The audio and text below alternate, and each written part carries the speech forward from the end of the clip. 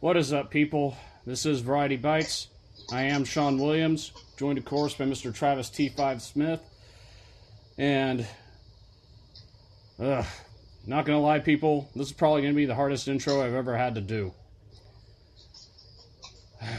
The passing of, as far as I'm concerned, the passing of a king, in more reasons than one.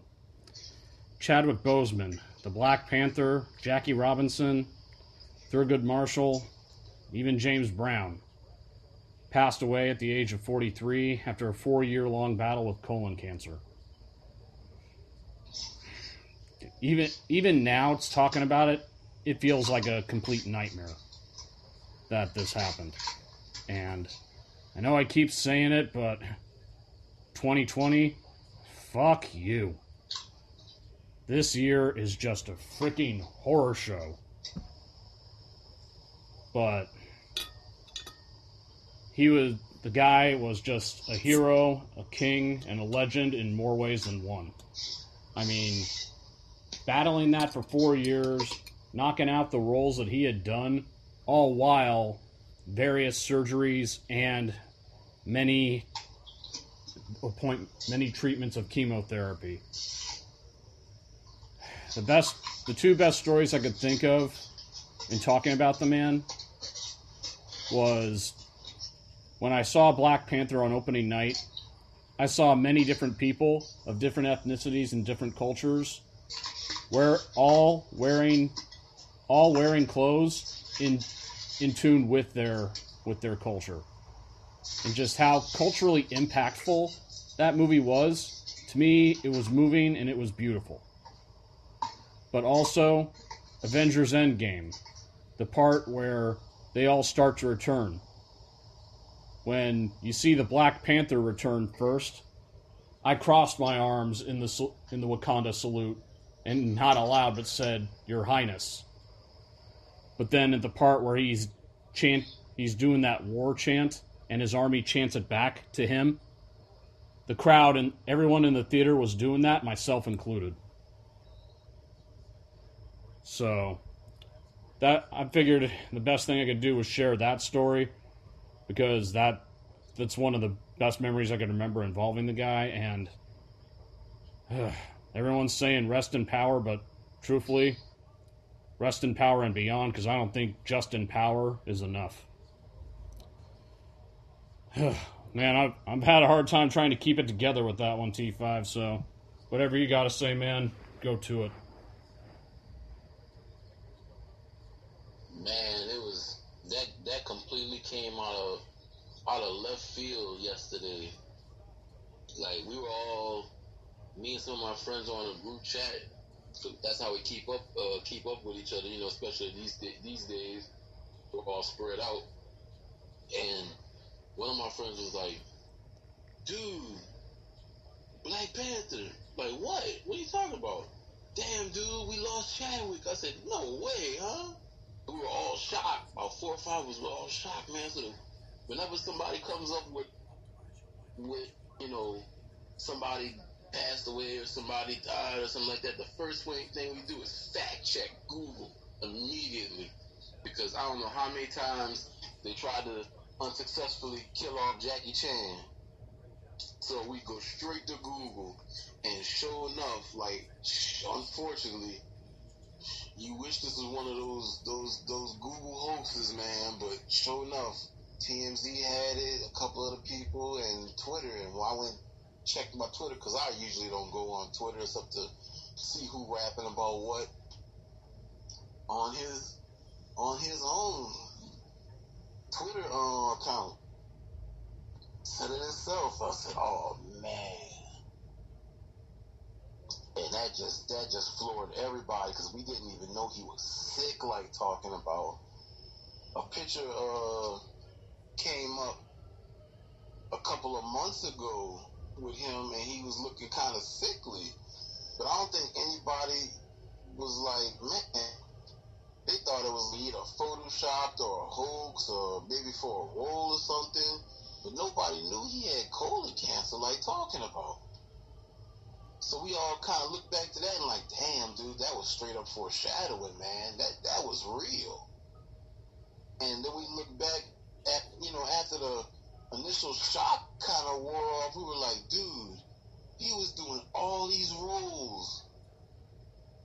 Black Panther, Endgame, the Jackie Robinson movie, James Brown. He did all these movies while he was sick. And man, he put on he never failed on any of these roles. He did appearances and whatnot. Charity, gave back to charity and stuff. Man, one of the funniest things I remember was when he appeared on Saturday Night Live. They did Black Jeopardy. Oh man, that killed me. He said, Carrie, keep your nasty potato salad. And he did it in the Black Panther accent. He did it as T'Challa. And it was so hilarious.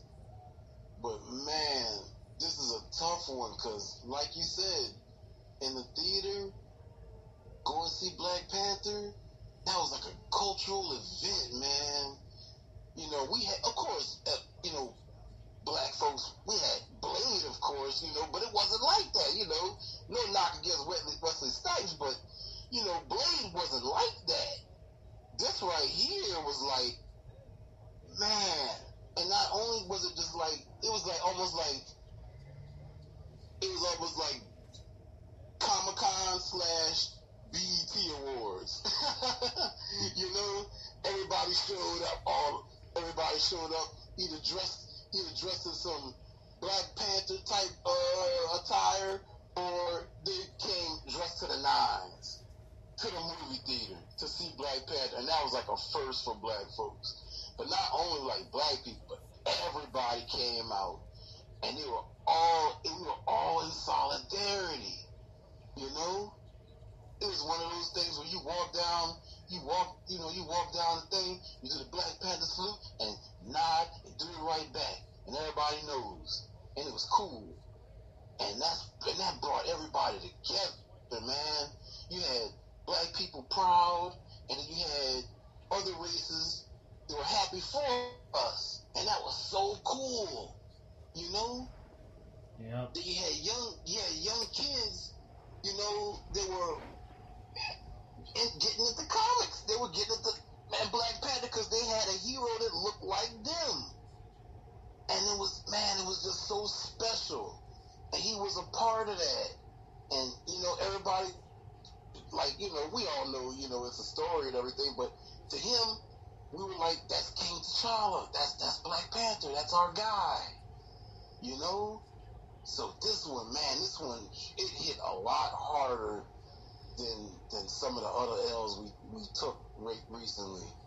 Yeah. And, man, this like all up and down my Facebook feed and stuff and everything, man, that's all you saw. Mm-hmm. Everybody, black, white, Latino, everybody was just, wow, oh man, and posted that all night. Man, I just want to say, I'm so thankful, grateful for his work, not only as an actor, entertainer, but also in the community, in the black community, in the world community, and his struggle is over, man. He ain't gotta fight no more, man. That's cancer. We talk about 2020, but man, F cancer, dude. F cancer in the A, man. Absolutely. Talking about this with my family today, one moment that I'm glad you mentioned SNL because I do that was one of the ones I was talking about. Of course, Black Jeopardy, but of course the monologue where he's saying it's an honor to be on Saturday Night Live because of the success of Black Panther, which came out 2 months ago, and then mentions all his other roles. Then he broke out a little James Brown where he goes, "I'm gonna do my thing," and the crowd went nuts for that. but also on Jimmy Kimmel when the celebrity mean tweets, and he read his. He couldn't stop laughing. How does the coolest black man in the world have such a white bread name like Chadwick? And he just started laughing. But the coolest moment was when Jimmy Fallon had him hide behind a poster, and people said what they would say to him if they ever met him face to face. And they said what the Black Panther meant to him. And then when he comes out and the first guy, he's like, oh, he crossed his arms about his head. He goes, my king. And one woman with her infant son talking about how much it means and saying and comparing him to Barack Obama. And then he comes out and goes, oh, Barack Obama? Come on, you're giving me way too much credit. And I was like, oh, man, that's awesome. But I'm not going to lie. If I had ever had the honor of meeting him face to face, I would go to the extreme where I would bend the knee, cross my arms, and say, Your Highness. I know it was just a character, but just out of respect, I couldn't help it. I mean, it's... Oh, dude, yeah. I'm right along with you, dude. I would have did like on Coming to America. My king, this is our king. I would have did just like on Coming to America when they had they met at the basketball game. And I would have been bowing, oh, my king, oh, my goodness. I'm so serious. Accent and everything. Yep. Hell, I'd have done the same thing if I was walking around at California Adventure. They had the Marvel heroes, and I see Black Panther. I'd do that. I'd just go, Your Majesty. But yeah, I remember being at Endgame on opening night, and the part where he's chanting Imam Bay, and his army chanted it back. Whole crowd was chanting that with his army, myself included. It was just, you could feel the emotions. That's how it was everywhere, dude. Mm-hmm. Yeah, but thoughts and prayers definitely to the friends and family of Chadwick Boseman, and like you said, his battle's over. You don't have to go through that pain anymore, but your legacy will live on. Wakanda forever. Wakanda forever. Man, but you know, had another loss that we had this week. Joe Ruby, the creator of Scooby-Doo, passed away. I mean, who didn't grow up with that cartoon? Yo, everybody, dude. That show in one iteration or another has been like one of the longest running, other than maybe like the Flintstones or something. Right. Scooby-Doo, especially even the 60s version, has just been like constantly running that same one. Not even the What's New or Pup Name Scooby-Doo or anything. Not even the new iterations. Just the original has been still running. Yeah. For kids younger than me to watch. For my niece and nephew and all the younger kids to watch. That same version. Not even the newer stuff. So you still watching the same exact ones that I watched, the same exact ones my mom and pops watched. That stuff. That show, that's how popular that show was. That's how long that show has been running. You know, one rendition of Scooby-Doo that I think few remember, but I think as a kid it was one that I remembered because they played it on Saturday mornings. The 13 Ghosts of Scooby-Doo. Oh, that was so good. Creepiest intro ever, and of course you had one of the creepiest voices ever, Vincent Price, in that thing. Of course, like that flipped me because I saw that when I was a little bit older, maybe like my teens maybe, and that's when I discovered that version. I think it was on TBS maybe. Yeah. And I discovered that.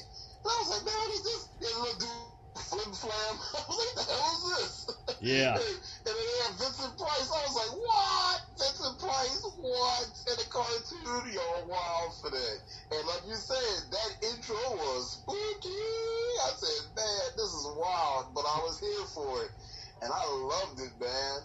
There's another iteration of Scooby-Doo. And had the ghost, and they had a little comedy ghost and stuff. Man, it was pretty good, man. But it was wild. It was vastly different from everything else. But like one of my favorite ones was a pup named Scooby Doo. ABC Saturday mornings. Oh man, that was so. It was because it was so goofy, and they would break the not just break the fourth wall, but it was not as serious as the other iterations of Scooby Doo. Like they were all kids and stuff. They were doing this crime fighting, but you would have Fred constantly blaming this dude named Red Herring. He wouldn't even be in the episode. Yeah. They would close the story. He was like, man, you stupid Freddy, I'm not even in this episode.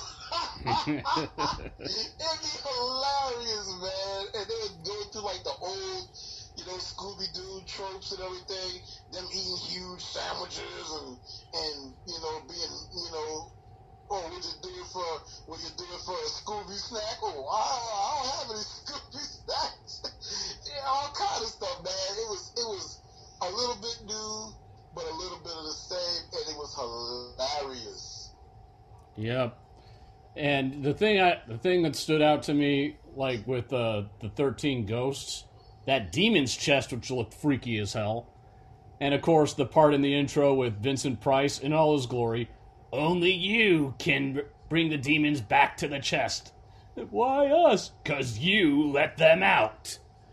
I was like, jeez, man. Like, yeah, Captain Buzzkill? Yeah. I'm like, dude, man. I'm like, you right. That demon's chest was spooky as hell. That's what made it so different than, the other Scooby-Doos. Like, not only was it Vincent Price, who's spooky as hell, but that demon's chest was like mad spooky. They really didn't have that. Even like some of the ghosts and monsters they had in the original Scooby stuff wasn't that dang spooky.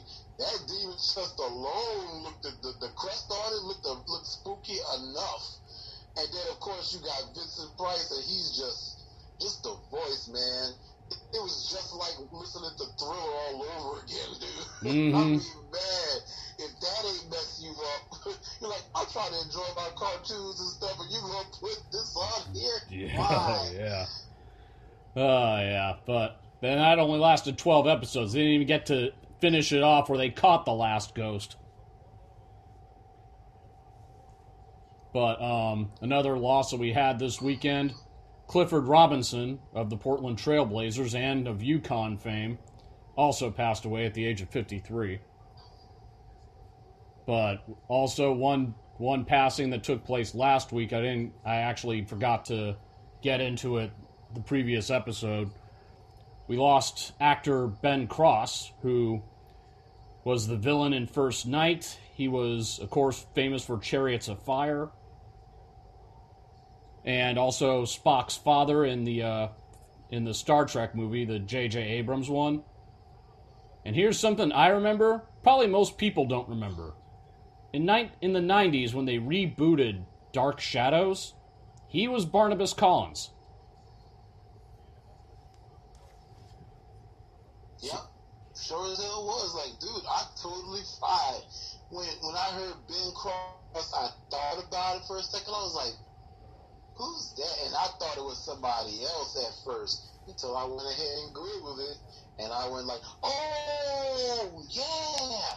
Because I hadn't heard from him in like a while since the Star Trek movie. Right. Like, wow. Oh, dude. I said, I forgot all about. Then I turned around and looked. I said, dude, Dark Shadows. Mm-hmm. Like, I remember that from back in the day. Like, I remember that, like, when I first bought Sci-Fi Channel and stuff, and they used to play Dark Shadows, like, in the middle of, like, around noonish, I think. Dark Shadows. And then I turned around, I remember they rebooted that, and he was in that sucker. He was in the building. I was like, yeah, that's good. That's a good pickup. So, man, I definitely remember him for that. I totally forgot. Like, I felt kind of crummy, because I was like, Ben Cross, that name. I seen his face before I see the name, and I was like, he looks mad familiar. Oh, yeah. And it just hit me. Yeah. But You know, what I remembered with Dark Shadows when they rebooted that, it fell because of ratings, but it wasn't entirely its fault. Desert Storm took place, and because of all the coverage, it kept getting preempted, so that hurt.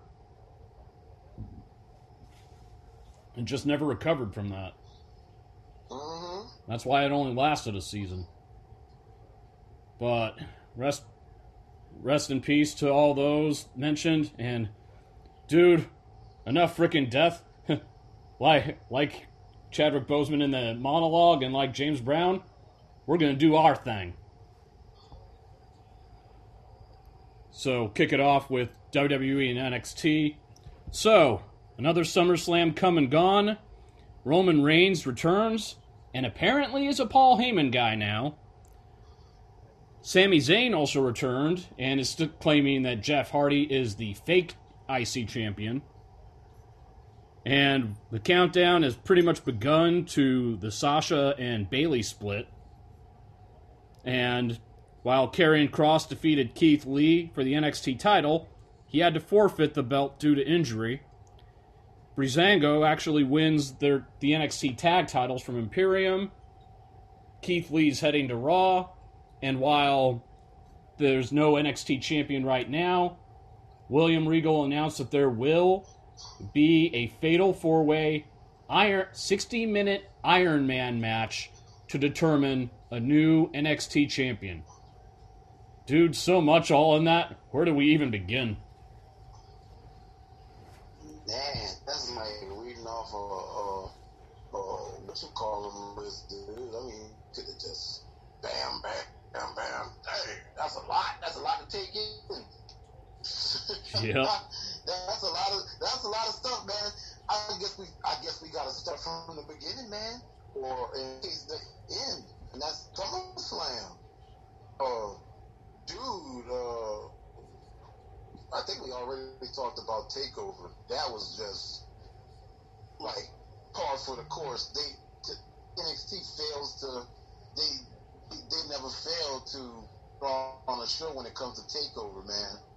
So that was pretty par for the course. SummerSlam, I had not a problem with SummerSlam. That was really good. And then you have Monday Night Raw. Dude, the Keith Lee debut, pulling up on Randy Orton. Woo, man, I marked out hard. I stopped exactly what I was doing, went into the living room, turned the TV up, sat my tail down. I was bent over at first in front of the TV. And I was like, dude, I might as well sit my ass down. And I sat down and I watched. I was like, man, the big homie pulling up on Randy Orton. I was marking out hard. Like, he automatically got into a program with Randy Orton right off the jump. I said, okay, I'm here for this. And then they have a match. Okay, we're about to have a match. All right. But Drew McIntyre comes, he rolls up and gets his receipt on Randy. And next thing you know, Randy Orton's not finished because he punched Drew McIntyre later on in the show. So that prompts your boy Keith Lee to come out and like, I challenge you at Payback. So we have ourselves a match at Payback. Randall Keith Orton versus the big homie Limitless Keith Lee. And I'm here for that because there's a lot of ways this can go. We're probably going to get into that a little bit later. Yeah, and, everyone was quick to jump on the fact that, one, you changed his music, you're making him wrestle with a shirt on. Keith Lee was actually took to social media to respond about that. Actually saying, be patient, I got this. Yeah, man, like, we all noticed it. We synced it and we noticed it. And it was a bit of a drag, but that didn't take away from the fact that he pulled up on his first night and pulled up on Randy Orton and the top heel of the company, top heel of Monday Night Raw. Well, I guess the top heel of the company too, and pulled up on him and challenged him right off the jump. That's almost like Chris Jericho pulling up on The Rock status. Yeah. And you know, I wasn't big on the music change or the outfit change. I didn't even really notice the outfit till like the match itself, till the match. Right. I didn't notice the attire change and what they did and stuff. And of course, the music, I did notice the music, but I found out why they changed the music. So I was like, okay, cool, you know, that's kind of a political, you know, out of his hands type deal. The outfit thing, that's a Vince thing. It's totally a Vince thing. He does this all the time. So, is it kind of fat shaming? In a way, you know, Vince likes to take things from NXT and just break what's not broken. Mm-hmm. You know the old saying, "Don't if it ain't broke, don't fix it." Yep. That's Vince. He'll mess with tweak something that don't need to be tweaked. You know, Keith Lee is a big dude. You know, we've all seen him. He's a big brother, but he wants to put shirt on him because he doesn't want to see, you know, the bigness and stuff. Because he takes him seriously, but that in a positive way, he takes him seriously though. While you have a guy like Otis on SmackDown who's always showing his belly because he's more of a comedy act. So that's funny. So you want to see him shake his belly. But with Keith Lee, he takes him more seriously. So I guess you take that as a positive, I guess, if you try to spin it that way. But still, I mean, Triple H didn't have no problem with it, and Triple H is a body guy. Yeah. You know, we see Triple H hit them weights and stuff, Stephanie too. So, you know, if Triple H ain't had no problem with it, I don't know why Vince does. But like I said, it's a Vince thing. Hopefully they get over it, because it's pretty dumb. It's a pretty dumb thing to nitpick over. Yeah. But, you know, as far as Keith Lee saying to just be patient, he's got this. Hey, it ain't about not trusting Keith Lee. I trust him. I have the faith in him. It's Vince I don't trust or have faith in. Because he tends to have a tendency to fuck things up from NXT. Yeah, dude, like, ooh, man, I've heard so many people that are kind of like worried, man. Like, they're legit worried because they know, like, Vince has a track record of taking dudes from NXT and just torpedoing them or losing faith in them or whatever the hell, man.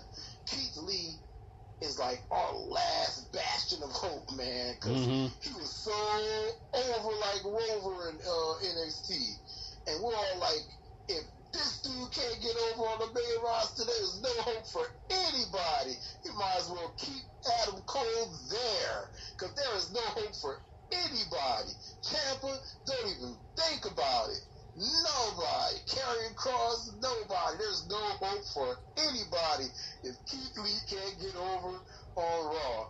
Or if he loses favor with Vince, then that means there's no hope for anybody. Shut NXT down, or just make it a brand amongst itself, because there's no hope for nobody. I mean, so, like, Keith Lee is like our last bastion of hope, because we know exactly how Vince does. That dude, man, I'm not a WWE hater. I watch, I support and everything. Man, if Vince don't kill his own company, dude, there should be so many damn stars right now. There should be so many super ass stars to the moon. like old boy like to say. I'm like, dude, he just doesn't. I don't know. He just doesn't get it. I don't know what it is. I don't know, but I'll say this: God help him if he actually has Keith Lee lose tomorrow at Payback. I predict a swerve. I predict a swerve, some shenanigans, because like Retribution is supposed to be like make an appearance because of a post that Donovan Dijakovic had on his Twitter, and I'm like, okay, you guys are like not subtle at all. Like really, you guys are not subtle at all. And when you decode everything, it's supposed to be payback or like retribution, some goofy stuff. So apparently they're gonna be making an appearance tomorrow at Payback. Okay, cool. I call shenanigans. Yeah. Or shenanigans. I call shenanigans. Yeah, but I'm just saying I don't want to see a clean pin loss for Keith Lee. What I think with Keith Lee is they're going to do something that's going to protect Keith Lee, but it's also going to protect Randy Orton too. Is what I think. Hopefully I'm right, but I hope so. I think they're going to do something to whether it's Drew showing up and doing something, or whether it's Retribution showing up and doing something. I think they're going to do something that's going to protect Keith, but it's also going to protect Randy Orton too. So that's what I'm hoping for. Yeah. Now talking about the guy that beat Keith Lee for the belt, you hate to see a guy have to forfeit the belt due to injury. I mean, especially somebody with so much mad potential in Cross, because I was really looking forward to that title reign. But man, a fatal 4-way, 60-minute Iron Man match to crown a new champion with 4 of arguably the best NXT champions to date. Finn Balor, Gargano may be iffy, just because he only held the belt for a month, and Tommaso Ciampa, who never really lost the belt to begin with, and the guy who many could argue is the greatest champion to date, definitely the longest reigning, Adam Cole Bay.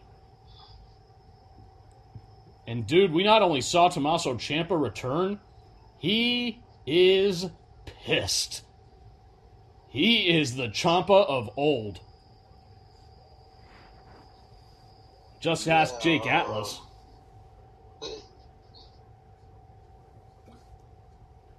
Because he messed him up. But seriously, dude. Go ahead.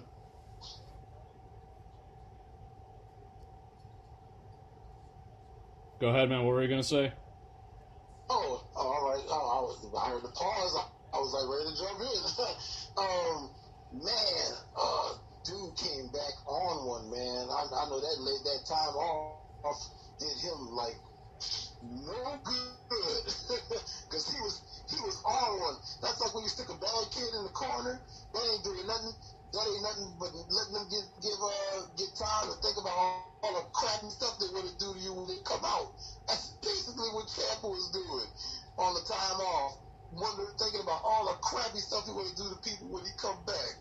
And that's exactly what happened. Jake Atlas, I'm so sorry for you, bro, but man, he put it on you. And then the DDT, they put the neck brace on him. Oh, my neck.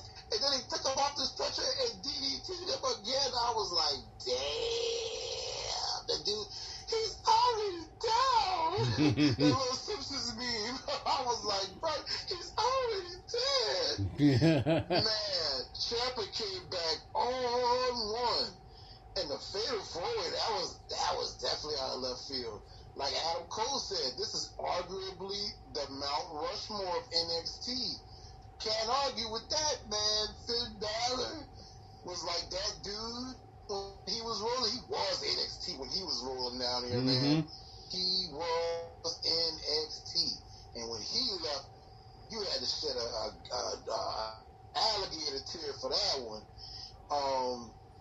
Ciampa, bruh, him and Gargano, dude, that feud, that, like, from DIY, from them just barely being in NXT, having a fight to get on NXT, him and Johnny, And I was like, man, Johnny Gargano and Tommaso Ciampa on NXT, what? Oh, snap. You know? And then them having a fight to get a contract. And then them doing DIY and all those gangster matches they had as DIY. Then the turn her around the world. Mm-hmm. And then that blood feud, dude, these two were like the story of NXT. It's almost like tale old as time, song old as rhyme, baby. Mm-hmm. These two right here are gonna be forever linked, and I'm cool with that. And then, of course, Johnny, Mr. Takeover.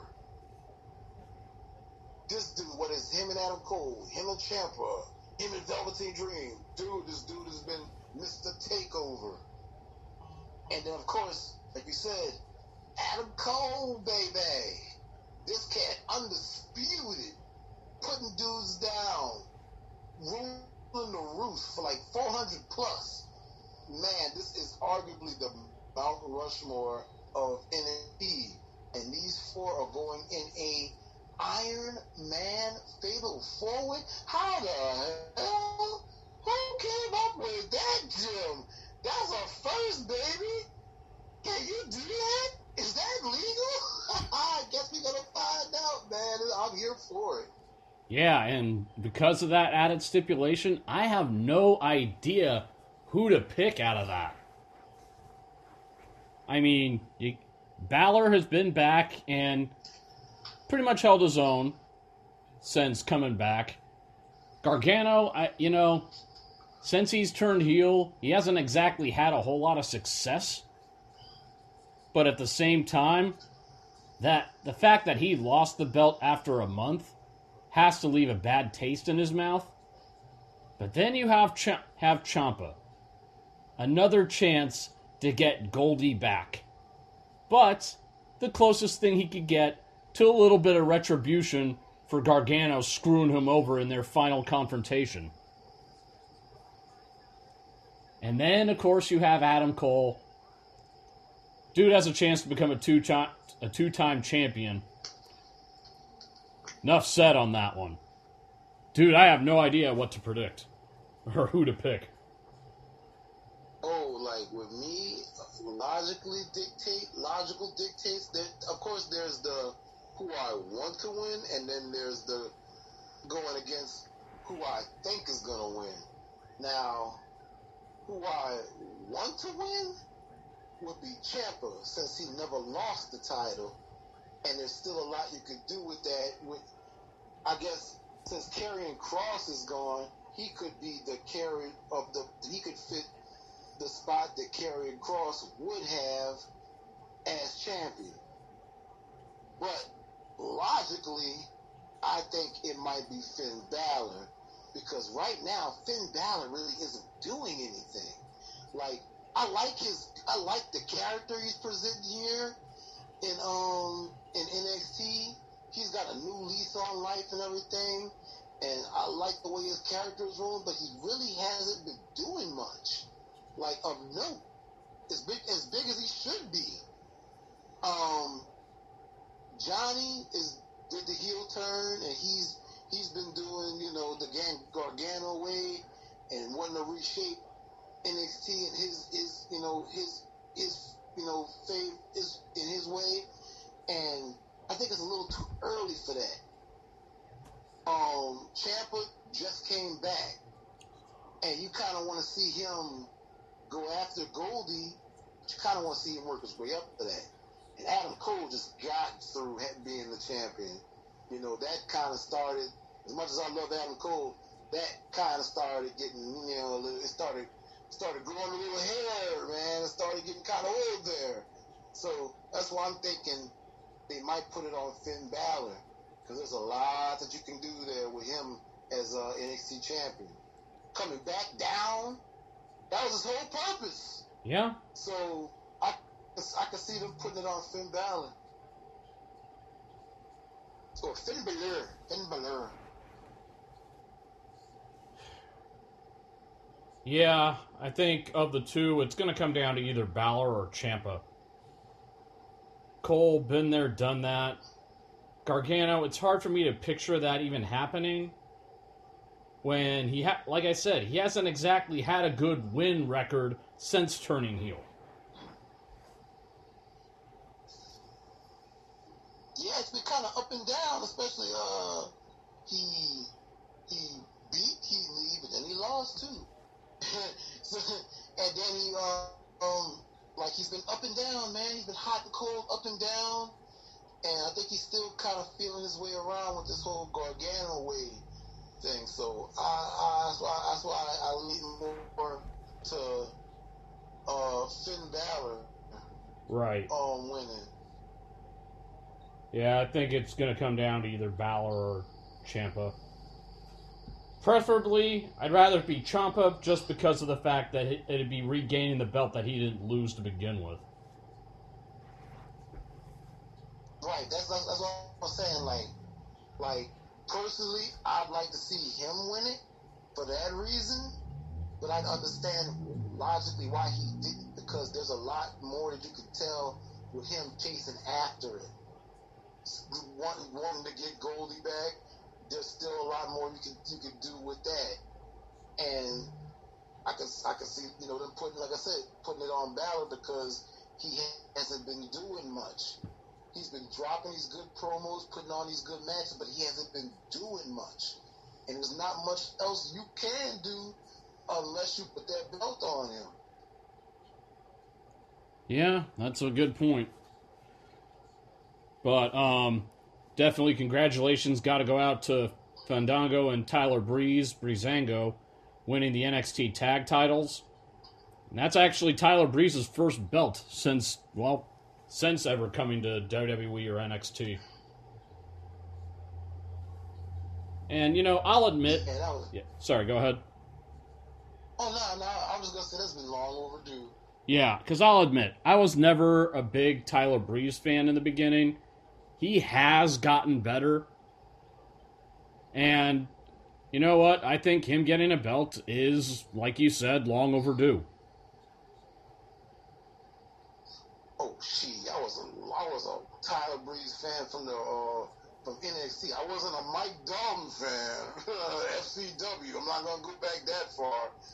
Tyler Breeze, when he first started doing the Tyler Breeze thing in NXT, oh man, he was my favorite heel, dude. I loved it. Like the attitude, the pompous attitude, the entrance with the selfie stick. Dude, I loved it. I was here for that. I remember one tag match where his tag partners all left his ass hanging. He was left him in the ring getting his butt kicked. He's going to tag out. Everybody jumped off the apron and walked on. And I was like, damn. They don't like that dude, like, talking about it. Let him get his butt beat. It was so good. Like, dude, he was so... I'm surprised they didn't put the belt on him when he was in NXT under that gimmick. And then he went to the main roster, and Vince wasn't feeling it. And we all know how that goes. But, yeah, Breezango was long overdue, man. So shout out to them.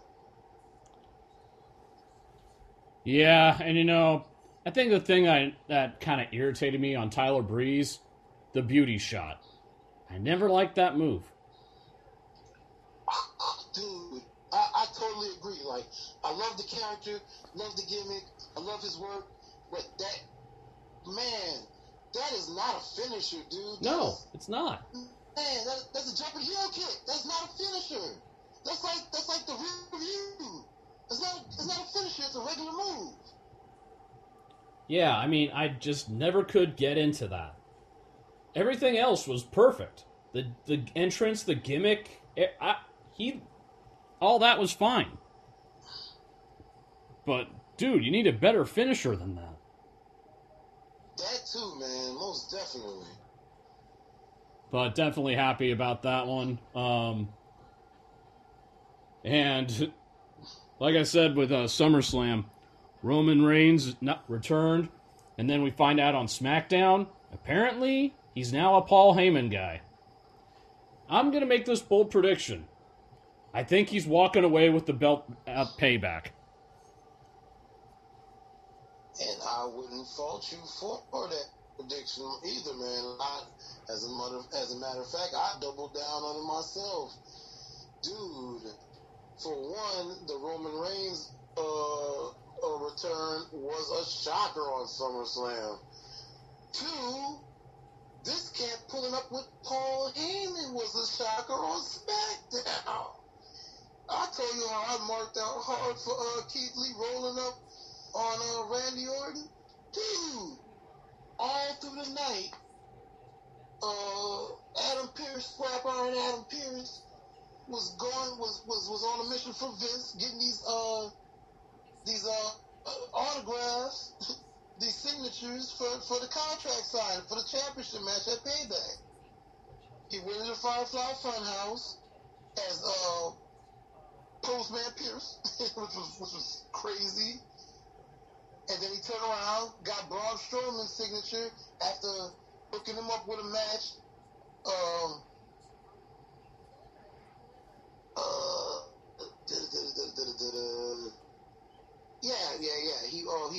He got him a match. Got his signature, and then he had trouble getting Roman Reigns' signature. He tried, kept knocking on it, nobody answered. So you wonder what the hell. Then finally he gets down there. Roman Reigns wants to read it, and I was like, then he went away. They went away, camera cut away and stuff like that. To him reading the contract. Then he comes back a little bit later, and he's signing it, and he says, I'm gonna go to Payback, and I'm gonna beat the Fiend, and I'm gonna beat Bray, and that's not a prediction. That's a spoiler. And I'm sitting there thinking to myself, he better not say that's a spoiler. That's Paul Heyman line. Then next thing you know, he says it, and I'm like, wow, that was weird. But next thing you know, they back up and they cut over, and who's sitting next to Roman Reigns but Paul? I was, no way!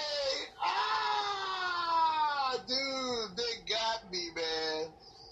They got me. I went hard for that. And, dude, Roman Reigns is a Paul Heyman guy. They wild for that. Yeah. Man, right now, before you were like, I don't know who's gonna win. I think the Fiend's gonna win. I think not anymore. I think Roman Reigns is coming away with that belt, man. Oh man, that was crazy. WWE, I don't know, for the misses they hit twice. They struck twice this week. So I'll give them that, man. I'll give them that much. They struck twice. Yep. And I mean, you combine the fact that Roman is back, he's aligned with Paul Heyman, and the stipulation, it's a no-holds-barred match. Although, realistically, there's never been a DQ in a triple threat match anyway. And never a count out. It's like, what are you going to do? Count all three guys out?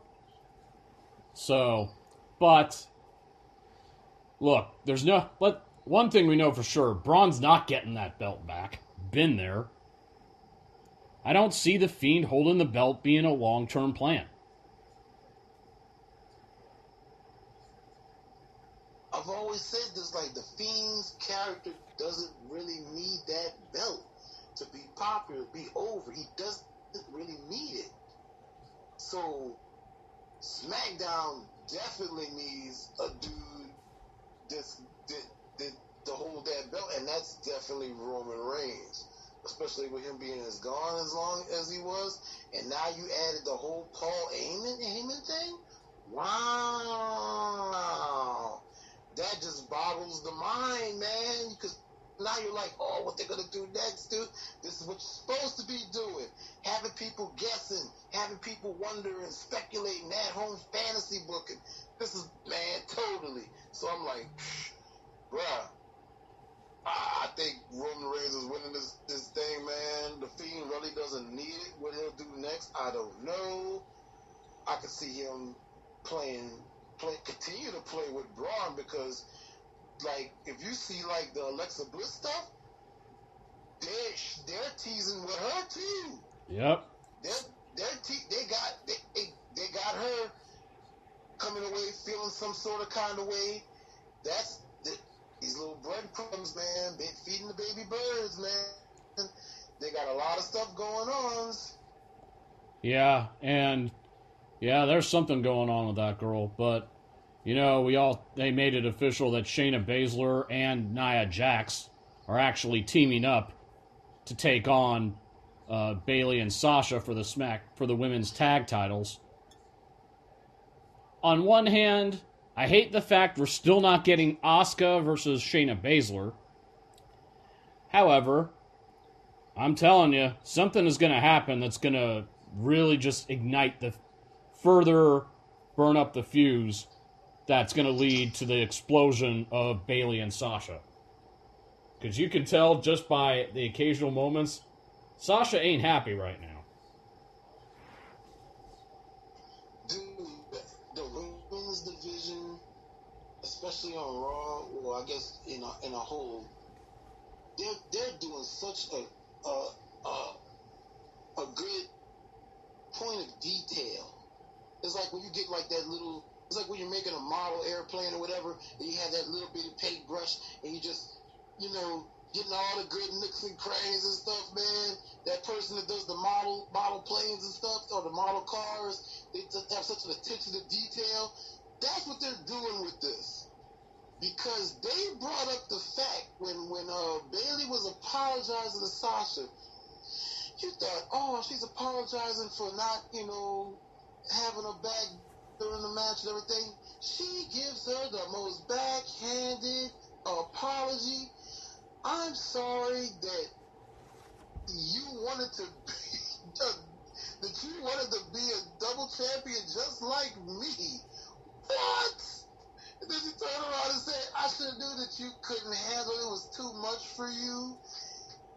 And then she goes and hits her with I should have knew that you have a problem defending your Raw Women's Champion whenever you win it, which is a fact that everybody knows.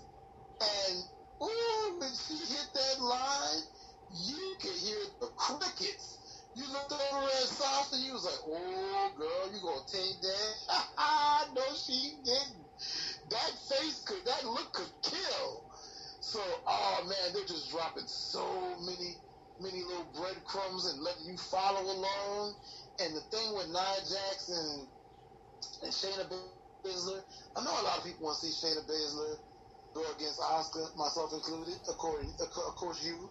But I kind of see what they're doing, because they're either going to have them solidify and become buddies, or that's going to lead into the two of them wanting to go against Asuka. Something's going to happen. And of course you're going to have to watch to find out. So they're doing a real good job with these women. They just need to build up the SmackDown women. Yeah. Cause they let them become like the fodder in this feud or whatever. They need to build those SmackDown women up.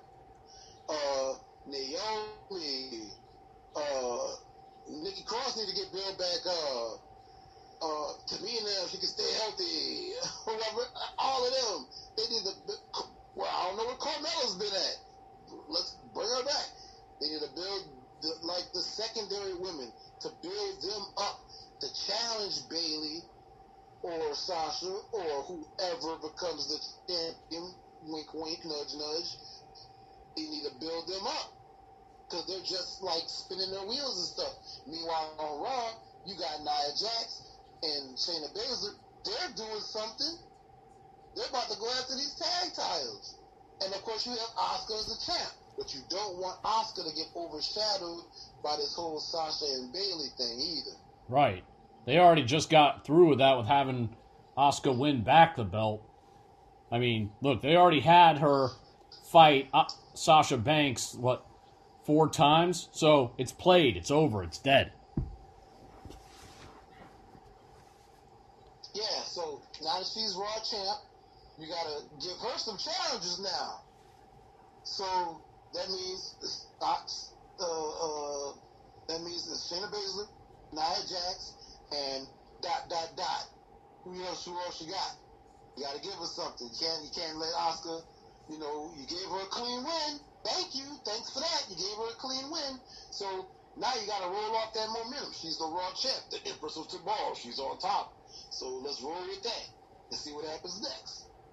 Yep, exactly. And I gotta say, Sami Zayn returning. Didn't see that coming.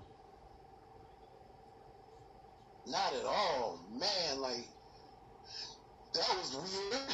It's like, it just happens. And you turn around, you turn to the left, damn, it's Sami Zayn. And he has that Intercontinental title. Ooh, awkward. The plot thickens. And man, he was just getting mad disrespected all throughout the show. Mm-hmm. Whether it was by interviewer or by Nakamura and Cesaro, Jeff Hardy, everybody was getting mad disrespectful on him. I like that he still has the Intercontinental title, and he believes that he's still a champion since he never lost it. I like that. I want to see where that goes. Maybe a triple threat ladder match with both belts hanging. Who knows, bro? That'd be pretty dope.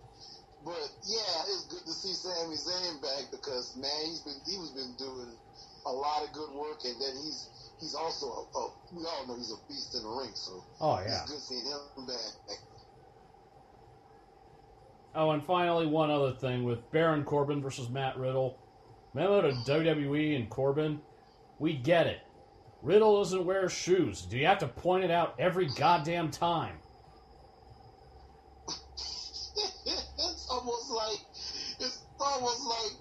when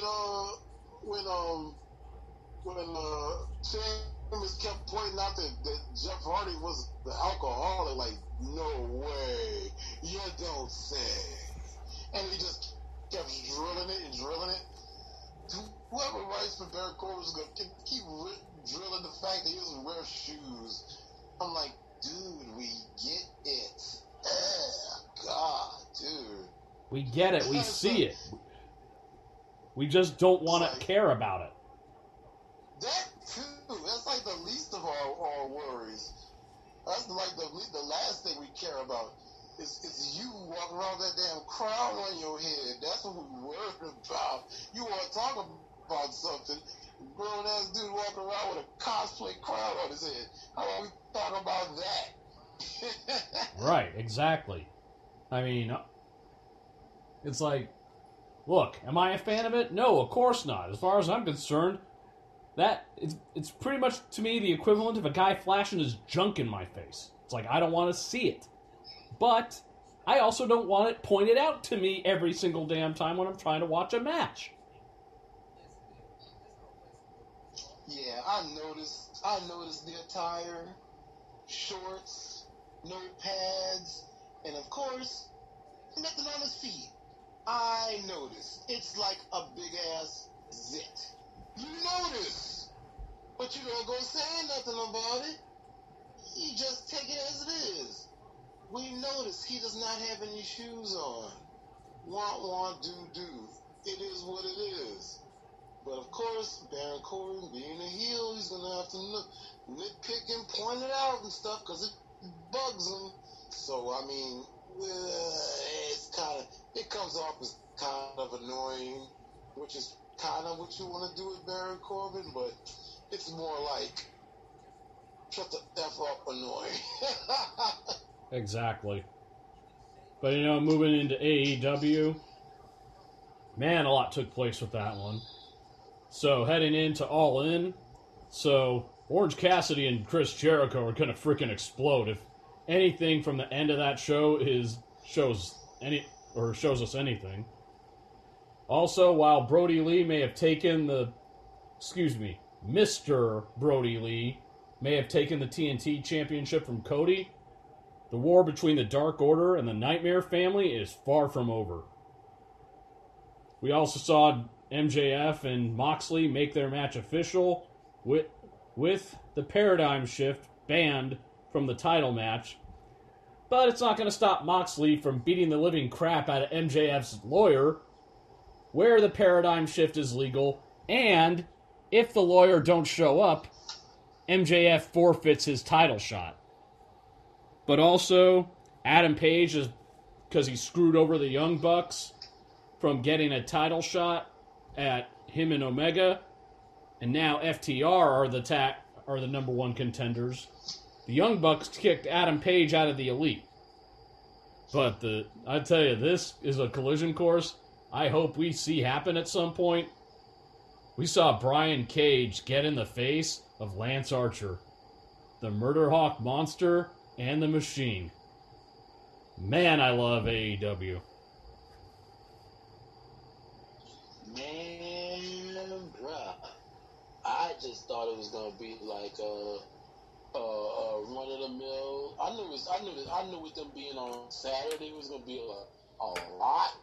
I mean Thursday it was gonna be a lot, but man, I didn't know like that. God dang, they did a lot. And man, where do I start? God dang. Let's start from there. Dude, the Murder Hawk continuing to murder dudes and stuff and look like a complete badass. Alright, cool, I'm here for that. But next thing you know, Brian Cage and Taz and Ricky Starks come out? What? Okay. You got Taz cutting in on Jake the Snake cutting in on Taz? Like, alright, man. But next thing you know, you got these two big horses in the ring across from each other. The Murder Hawk and the Machine. Oh, snap. But come to find out, they're both going to be in the all-out casino battle royale. What? Where the winner gets a title shot?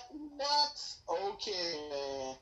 But then you got Darby Allin comes out of nowhere and attacks Ricky Starks. I love what the two of them been doing because it kind of went from Darby Allin and Cage, but once they did that spot with the skateboard, it became Darby Allin and Ricky Starks, and I love that because now you got Ricky Starks involved in some stuff, and he's been doing some good work.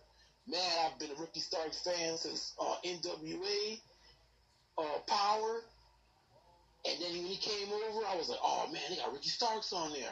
Not because he's just the New Orleans boy, but you know what I'm saying. You know what I'm saying.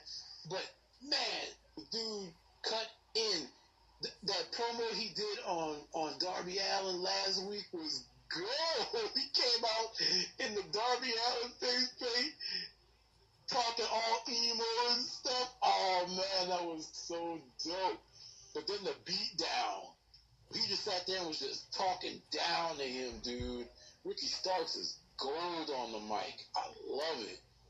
That Battle Royal is going to be something else, man. That's going to be something to watch.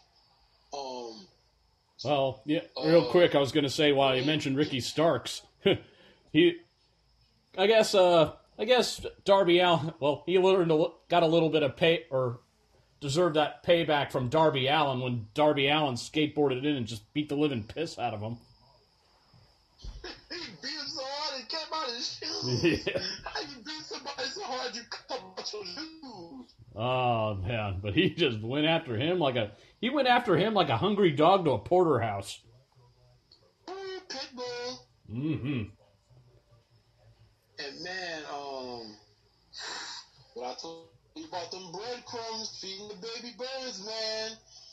Adam Page and FTR. Man, there's so many things to unpack with that. Like, dude, he kind of reluctantly did it, and then when he helped best friends win, it was kind of like he did it, and then he kind of regretted doing it.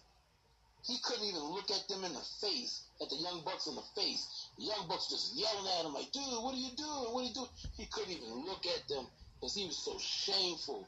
He just walked to the back and they put that spotlight on him.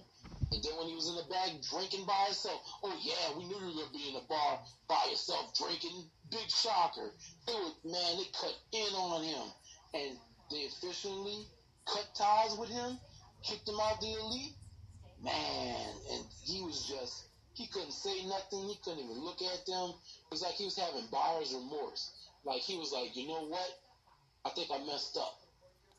And he barely touched his drink. His drink was still full. No, I was saying the drink he had in his hand when they caught him at the bar, his drink was still full. That would hang, man. That thing would have been down already. Yeah, he was just sitting there shaking it around, nursing it, because he was just thinking, dude. Thinking, you could tell that was one of those drinks where you sit down at the bar and you thinking. You thinking about what you did, your actions and stuff. He was thinking. That was a thinking drink. And they came over and took that drink out of his hand, you're alcoholic, and threw it in his face and stuff. Dude, he is like mad conflicted because FTR got in his head. When he went and G-checked them over what they did with the Rock and Roll Express, and them and Tully and everybody got all in his head and stuff, man. You know, they got in his head. So he comes out and he interferes in the match to make sure it's gonna be him versus FTR. I mean, versus FTR versus Hangman Page, because he doesn't want to be in the Young Bucks shadow, like FTR said. But then when he did it, he thought about it. He was like, man, you know what? I think I might have messed up. So there's so many things that could happen in this match. And meanwhile, Kenny Omega has been going on a slide, downward slide. Like, we've seen him be like the weakest link of the match, and it's been bugging the crap out of him. But then we've seen him after the match take his liberties with dudes. Supposed to be the babyface now, and he's trying to kill members of the Dark Order. He's trying to kill Marco Stunt. He's just, and you see him like little cracks, like him going full cleaner and stuff. So you got that, and then you got Tully Blanchard rolling with FTR, and the way they look up to that dude, there's so many things, man. These breadcrumbs. Feeding the baby birds, man. I told you a couple weeks back, these little breadcrumbs they drop is feeding these birds, man. Keep a watch.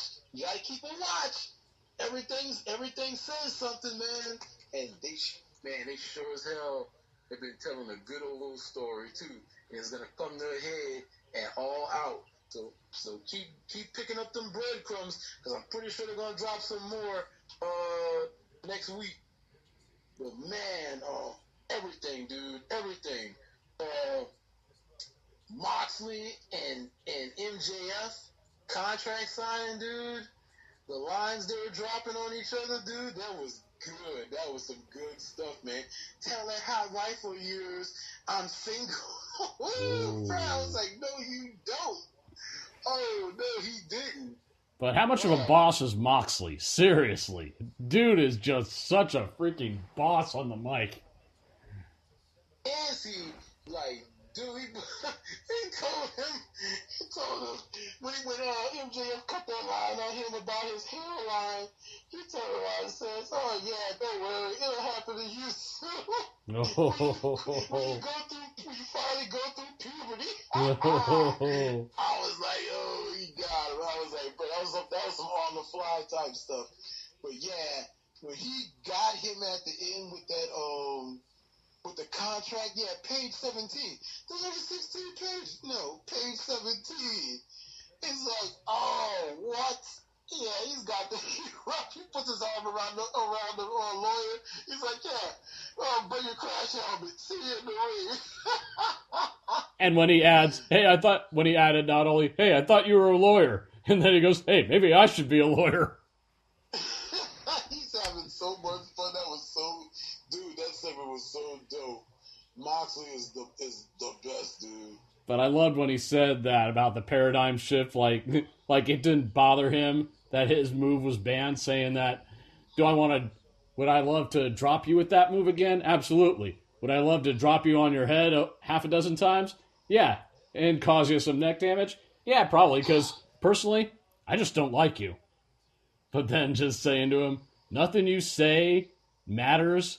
Nothing I sign on this contract matters. Because come all in, you're a dead man.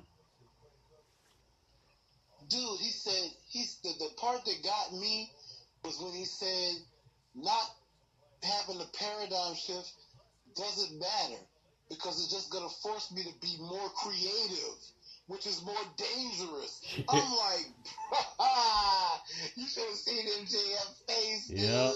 And he's like, oh, I think I effed up. Yep. He's just giving him a whole plaque buffet table of all the different ways he could hurt MJF. And dude, the last thing I can think of is certainly not least, Sheeta and Thunder Rosa. Now, I was thinking about this. At first, it was just like wishful thinking. I remember a couple of weeks ago, it was just like wishful thinking.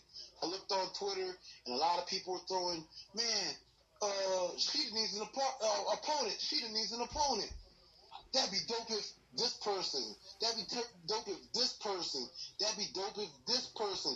And then the Rosa's name came up. And I was like, Thunder Rosa, isn't she with NWA? I don't think they do that. Next thing you know, they started picking up steam. And I followed Thunder Rosa on Twitter.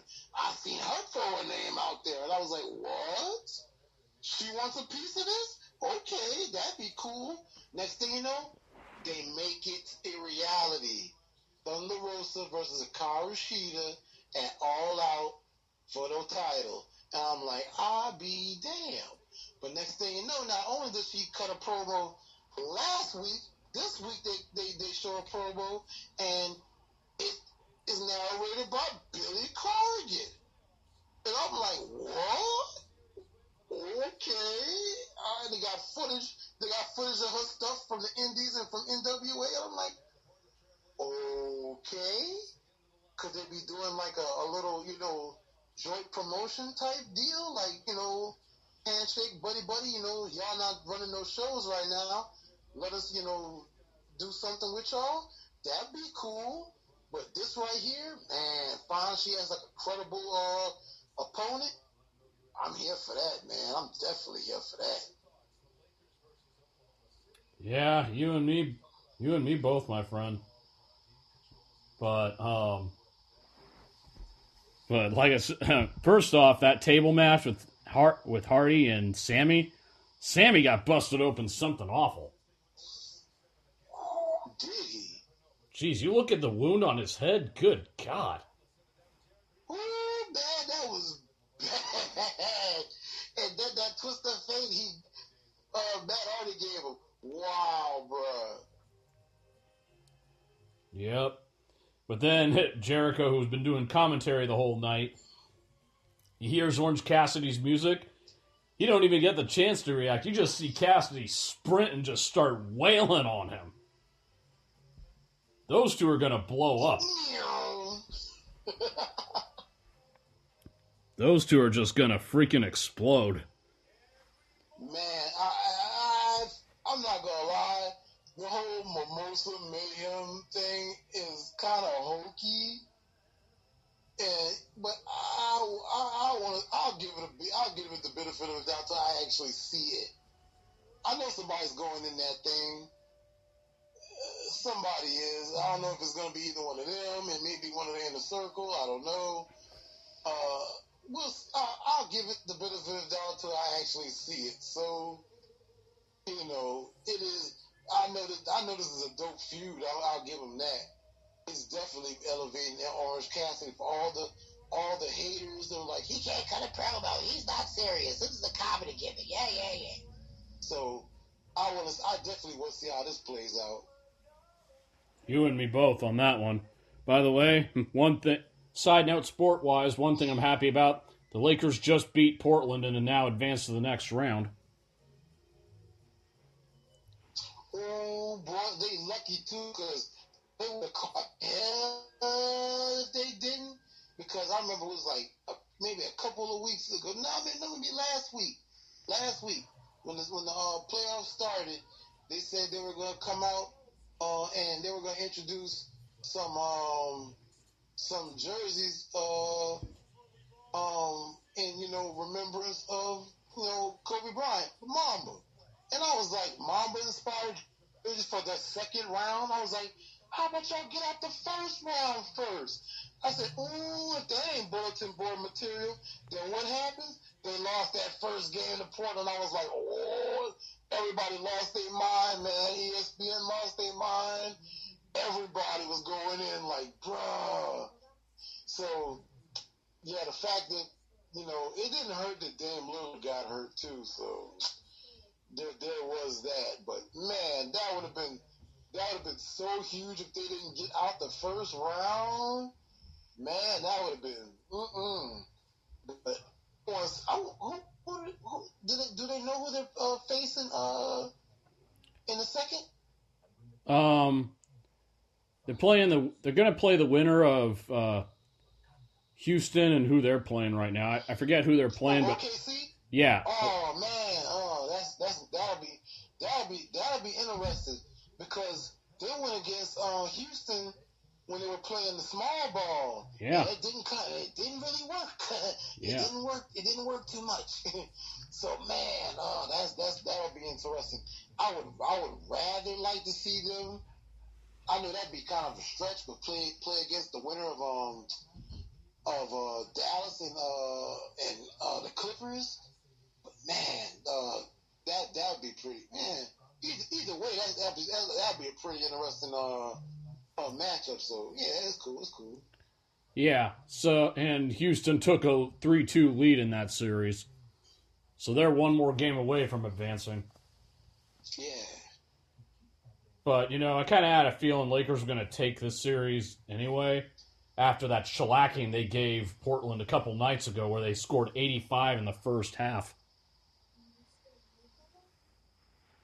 Yeah, I think Portland used all their juice up in that first game.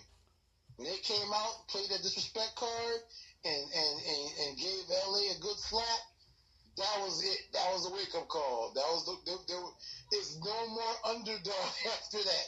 They were like, okay, Portland means business. And then LA showed up after that. So that was a wrap after that, man. They used up all their Dragon Balls on that one. They used them all up. They used all their wishes on that first game, man. So yeah, after that, LA was like, no more playing, man. We've been sleeping on that. We slept on that first game, so they was wide awake for the rest of them. And that was a wrap. And then when Dame Lillard went out with that knee, that was a wrap. Yeah, not to mention that somebody else had gotten hurt during that game. So the second they lost somebody else, I was just like, okay, yeah, that's a death sentence. Yeah, pretty much. Definitely got to give props to TBS. They're playing Black Panther, and before they started playing it, they said, in memory of Chadwick Boseman, rest in power. Most definitely. And, as we transition into the sports and entertainment stuff, here's what I got to say about, because they hadn't even started filming Black Panther 2. So as far as what should they do about the sequel, in terms of should they recast, here's what I say. Don't recast. Nah, man, because if anybody follows like the comic book or whatever, his sister takes over as Black Panther. And that's my point. Is that, look, this, as much as I've bashed about like the change with Batwoman, this is different. The sister becomes the Black Panther. We know this. So this is different. Now, and even if you, look, you're never going to get anybody, it's not so much you're not going to get anybody that will do as good of a job as what Boseman did as King T'Challa.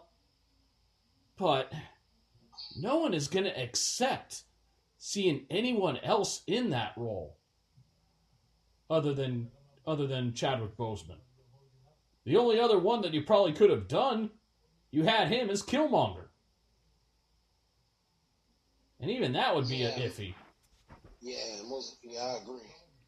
So, the way I see it is like you had said. Look, in the comic, the sister becomes the Black Panther. Let that happen. Yeah, man. Like right now, like as it goes by black actors, I don't think, like, out of respect, that anybody would want to try to fill his shoes. You know, of course you want to work and you want to get good roles, especially when it comes to the MCU, because you know there's like a long lifeline for that. You know, there's a lot of jobs, a lot of paydays that can come with working with the MCU, but you know they wouldn't want to do it. Not only because, you know, the shoes you would have to fill, but out of respect, they probably wouldn't want to do it. And the same way with Marvel, they probably wouldn't want to try to fill it because, you know, yeah, you could find a talented young actor to be T'Challa, but man, he made that such his role because he was the first one. So he made that his role, and he's like synonymous with that now. So to do that it'd be like very problematic. So they could most definitely, you know, pay respect to him, but also continue, you know, the storyline, and on top of that, stick to the source material by having his sister Shuri take over. And, you know, they can give a nod to Black Panther during the, you know, T'Challa passed away, you know, in the storyline, and you must take over, you must lead our people, that sort of thing. And they could pay homage to you know, the character and the actor at the same time. Exactly. So in my opinion, I think it'd be in the best interest for them and more accepting for everybody else, in the sense that you just go with that storyline, because realistic, like you had said, who is going to want to even attempt to try and take over that character after Chadwick Boseman's passing? I don't think, out of respect, like you had said, I don't think anyone's going to want him. Nope, them some big shoes to fill right there. And plus, you know, from a storyline aspect, there are so many things you can do with that story that could galvanize so many people. Like, she just lost her brother, and you know, you know, like they say, heavy is the head that wears the crown. She was never prepared to be the queen, but now she has to be. And right. She has to do right by her brother's memory, and she also has to do right to the throne and her people of Wakanda and whatever threat comes up. So there's so many things they can do with this story. There's so many things they can do with this character. You can build her character, and we didn't, just like we had to learn about T'Challa and what makes him tick and what makes him a good king. Now we get to learn about her, and we get to learn about Shuri and her, and you know what her mind is and stuff. There's so many things they can do. You know, I know it's a tragedy and everything, but it also kind of opens up, you know, some interesting story they can tell. We're making her the new Black Panther, the new Queen of Wakanda. So many things they can do with this. Exactly. And, you know, I know some people might use the argument, well, they tried other actors for The Crow after Brandon Lee. There's a difference.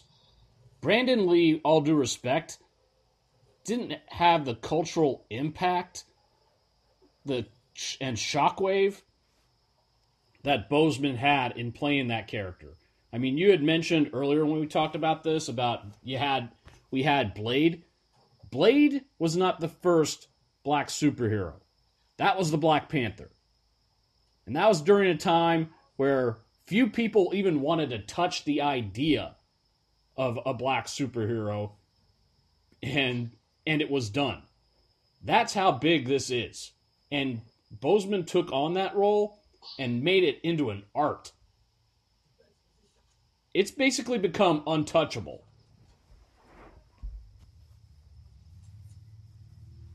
Yeah, man, there's a lot that comes with what he did, man. Like you said, with Brandon Lee, man, that was a shocker, and it really hit hard because you thought about his dad and everything. You thought about Bruce and the way he died and stuff. But it wasn't at that time. It wasn't like that big. It was a shock, yeah, and it did hit hard, but it wasn't that big that you couldn't replace him with somebody else. And of course, they tried to do it with the other Crow movies. But with Black Panther, nah, man, you can't. You can't do that. It doesn't even feel the same. It just you can't even if you can't even put your finger on it. It definitely doesn't feel the same as with the Crow. Like you definitely, especially with a mask. Black Panther wears a mask, but that's Chadwick Boseman's face. He is T'Challa. So you're like, you definitely couldn't do that with him. Like replace him with so and so, and like, nah, it wouldn't feel right. So you'd be watching the movie, and even though you know it's a character, it wouldn't feel right. So yeah, like I said, like we both said, I'm definitely down for them transitioning to making this Shuri, his sister, as the Black Panther and telling her story. Not only because it's another female hero, but because there's so much story they can tell with her. Right. Like I stated before, there's so much they can delve into on a personal level. Yeah, I mean, like you had said, the idea of her taking on that mantle, being the first queen of Wakanda without a king present, and just filling the shoes of her brother. I mean, that speaks volumes just in itself. And hey, you're already bringing back Jane Foster as the female Thor. Why not? Why not go this route? Right. I mean, like, I know the community, the comic book community, the Marvel community, everybody, they all would be 100% behind that. I mean, what are you going to do? All the reasons, yeah. all the things they can do with it, all the things it could stand for, what it would mean, like, they would all be behind. Of course, you would have like a little pocket of people nitpicking and stuff, but yeah, fruit them, whatever. Not the percent that matters would definitely be behind it. Yeah, and in all honesty, what are you going to do? Just not do it and act like anything with Wakanda never happened? Fat chance. Nah, man, that's definitely a huge part of the Marvel landscape now. It's a puzzle piece. It's like that one puzzle piece you lose, and your whole puzzle looks all kind of goofy because it has that one hole. That's basically it. Like you can't, let's scrap the Black Panther movie because da da da da da. No, that's gonna be a big gaping hole in your big picture. So I mean, there's an opportunity. I know it's tragedy, but there's also an opportunity to not only continue on with the Black Panther story, but to tell a new story as well, with Shuri becoming the Black Panther. And, maybe there's some opposition from some of the Wakandans because she's a female. Maybe there's some opposition there. And they're like, you'll never be what your brother was, you'll never be what T'Challa was, or there's no such thing as a female Black Panther, and that sort of thing. Maybe she faces some opposition, and of course, there's the whole personal thing with her losing her brother. She has to kind of put that to the back burner. You know, she wants to mourn him, but at the same time, she has to go forward because her country needs a leader. So she doesn't have time to stop and mourn because she has to put her people first. And there's a lot of stuff. Next thing you know, there's vultures at the gate. They smell blood in the water. There's no Black Panther. Let's go after Wakanda and their vibranium and that sort of thing. There's so many things they could do with this. I know if I'm thinking of this stuff, I know Kevin Feige and Marvel are definitely thinking about this. Yeah, I mean, with how vocal everybody from cast, even as far as crew like the Russo brothers, have gone and speaking about Chadwick, they want to honor him. And that's the other thing that for Shuri also is that as well as mourn for her brother, she'll want to honor him. She'll want to bring the same honor to that mantle that he did, that their father did. Dude, this would be like if you thought the first Black Panther movie was emotional, this next one would be very emotional if you see her overcome and remember her brother and rally herself up, rally her country up in remembrance of her brother and all that. Dude, it would be, you wouldn't see a damn dry eye in that theater. I put it on everything. That'd be a very emotional movie. Absolutely, 100% agree with that. And, you know, when I had said that the only other actor that you could probably even attempt to take over or take the role of T'Challa, you already used him for Killmonger. I don't think even he would feel right doing it. No, I don't think he would, man. I like, especially even if he didn't play Killmonger before, I don't think he'd take that because, like, you know, he's very serious actor. I don't think he would even think about, you know, putting his feet in them shoes. Definitely. But let's hope that they do the right. Let's hope. Well, at this point, I would trust Kevin Feige with my firstborn with the Marvel stuff. So at this point, I have faith in him that they'll do the right thing. Yeah, they're pretty good at sticking to, like, the source material, and it's right there for them. It's right there. Yeah, you might as well have a light up sign over it. It's hard to miss. I mean, you don't even have to stretch like, oh, we got to make a reason, or we got to do this, or like, no. He literally dies in the comic book, and his sister has to take over. It's right there, dude. You don't have to stretch or nothing.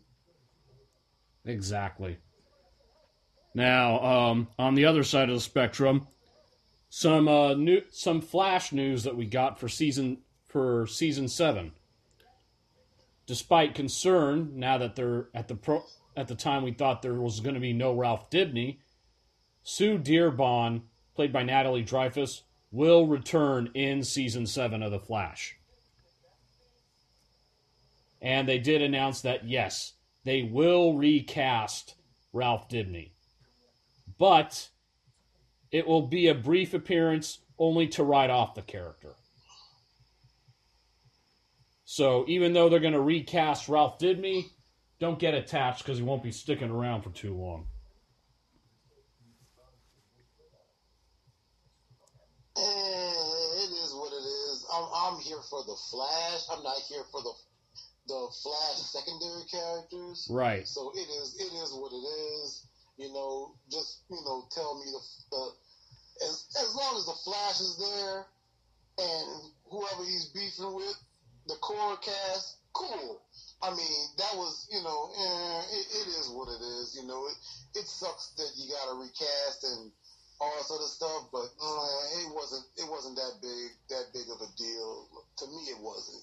And truthfully, Dibny's character had kind of started to become a little, been a little minimal as of late with the series. So it's not like he was constantly in there. And, you know, it's like, yeah, the Flash is still the vocal point because, frankly, you're still wanting to see how Barry gets his speed back and how he gets his wife back. So that still remains a constant. So, and look, I liked the way that Dreyfuss played the character of Sue Dearborn. So I'm excited to see more of her because I actually thought she did pretty good.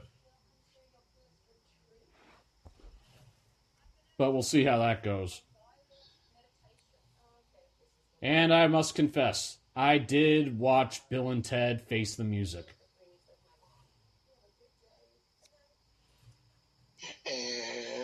And I wish I didn't. I tried, man. I really tried. But memo to Keanu Reeves. How about you try doing this movie again when you come out of your coma? Seriously, nobody looked and sounded more tired or bored in that movie than Keanu Reeves did. I get it, he's 50, but he sounded like he was half asleep half the time, or just gritting his teeth thinking, oh, mother of God, get me out of here. Now, I have some positives out of it. I liked they had William Sadler back as the Grim Reaper. I did like that in the future they showed the old phone booth and it had a hologram of Rufus.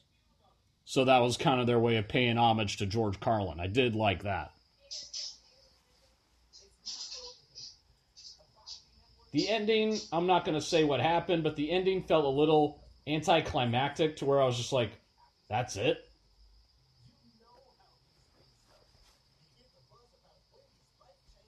So I was just like, this is probably one of those movies where they would have been better off if they just didn't do it. Now, I watched it earlier, and to me, I enjoyed it. Especially the way things have been so far this year, and not to mention this week, hurricanes and deaths and all kind of other stuff. You know, this was a movie that you just sit back and watch and enjoy. And there were some points that just made me laugh. Like right off the jump, I was laughing, and I was like, man, this is crazy. I'm like, you know, it was just a real, it wasn't the greatest movie, but it was a real fun movie. You know, parts of it did seem kind of rushed, like the ending did seem kind of, you know, anticlimactic, like you said. But I guess it kind of like wanted to, you know, close the book on things, which it did. I enjoyed like the end scene. That was pretty funny. Right. I liked that. And that was a good way to close things out. But like to me, it was a real fun movie, you know. That could have been like way better. I don't know how. Maybe if I watch it again and like this time. At first, I just watched it just to enjoy it. If I watch it again, it'll be to, you know, pick here, pick there. I change this, pick, you know, observe and stuff. But for the most part, I enjoyed it. They had a lot of callbacks from the previous movies. Damn, Missy gets around, dude. Yeah, the funniest to me was still from the second one with Ted going, I can't believe Missy divorced your dad and married mine. And then next thing she'll marry you. Yeah, then you'll be your own stepdad. That was wild. I remember that. But this one was wild too. I'm like, dude, Missy gets around. Yeah. Really? He's like, yeah, dude. Yeah, now you're your own stepson. Yeah. He told Bill's dad, he's like, dude, yeah, now you're your own stepson. Oh, man, that was so wild. They had so many parts in the movie where they used complicated things that confused everybody, and it was just funny. And they did kind of find a little workaround over the fact that their kids were actually girls, because Ted did say his kid was named Little Bill and his daughter was named Billy, and Bill's kid was Thea instead of, well, kind of a take on Theodore. So okay, I guess it kind of works. Yeah, they kind of wiggled out of that because they show was boys last time I looked, man. They wiggled their way out of that one. Yeah. But I'll give him credit. The actors they had playing Jimi Hendrix and Louis Armstrong did all right. Oh, they were good. I liked that part. I liked them playing Jimi Hendrix playing outside and playing with Beethoven. I mean, not Beethoven. Mozart. Yeah, Mozart. No, my bad, Mozart. Sorry about that, Mozart. That was tight. And they were just going back and forth. Next thing they just started playing together. I liked that part. Man, what else? Louis Armstrong, they were showing him the camera phone. They were showing him the footage of Jimi Hendrix on the camera phone. Man, what's that dick you got there, man? Hey, fellas, come see this. And man, that was wild. Like, dude, you know they didn't have TVs back then. And they're sitting there looking at the picture phone. And that was funny. And how Jimi Hendrix, he didn't believe that was Louis Armstrong. Then when he blew the trumpet, there was no mistaking Louis with that one. Oh yeah, he put his bit. He went and turned the corner. Then he came back and turned back around. Yeah, he was like, "Oh yeah, that's him. That's definitely him." Yeah, nobody can nail that. Yeah. And they actually had the soundtrack of that movie, and including that song in the end that they played that unites the world and reality. I liked the sound of it. I had to. I ended up buying that song. So I dug that one. But, you know, it was not a terrible movie. I just feel like, you know, kind of what I said, they were kind of pressing their luck by making this movie. But in terms of the trilogy, compared to the other two, I think it was the weaker one. Oh yeah, most definitely. Like the first one was like great. It was monumental. But the second one kind of outdid the first one, and that's a rarity. Right. That's a rarity to have, that the sequel outdoes the first. There's only been like a handful of movies that have actually done that, and this was one of them. And then the third, you know, there was such a long stretch of time between them, and which happens a lot of times with the second and third movies, because you know sometimes they're like, you know what, we're not going to touch it. We're not going to touch it no more. We're not going to touch it no more. But then you have like a real fan kind of outcry that people like really want to see it. And that's what happened with Bill and Ted. Like, a lot of people wanted to see a third movie. And they were always like, nah. The next thing you know, you had Keanu Reeves with that resurgence in like the early 2000s with the Matrix movies and everything. And then he resurged again with the John Wick movies and stuff. So you're kind of like, Keanu Reeves is still doing stuff. What about everybody else? And they always kept in contact over the years. They never, like him and Alex Winter always kept in contact and stuff. Him, Alex Winter, and the creators, they always kept in contact because they would say they'd always come back if the story was right. And they always, you know, there was always, a tough time coming up with a story to tell. So when they did with this one, they felt it was, the right time. And to me, they told the right story, especially the way the world is right now. Man, it's like they almost predicted this. Because the way the world is right now, with the division and everybody going through something, and of course the virus and stuff, you know, we need something to bring the world together. And I like how they told that story without, you know, being so subtle. Yeah. You know, this was like they went through time. Uh, the daughters went through time putting a band together to help them write this song, and it wasn't so much, you know, we wrote it. It was like, no, we all wrote it. Yeah, that's the thing I did like out of it, was that, and just like made me like what you had said about the way the world is now, and just that, you know, if we have any hope of evolving, we can't be divided anymore. This, all the division, all the diversity, this shit needs to end now. 100% agree. Like that's why that was another takeaway I had from the movie that I liked so much.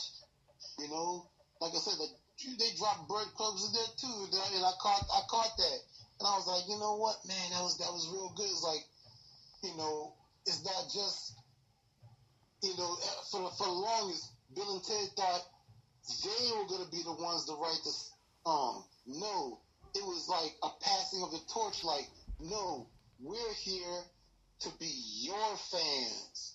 We're part of your band. And they, you know, supported their daughters. It wasn't about them no more. It was about their kids. That's part of life. You go through most of your life thinking it's you, and then you had kids, and then you're like, you know what? It's not about me. It's about you.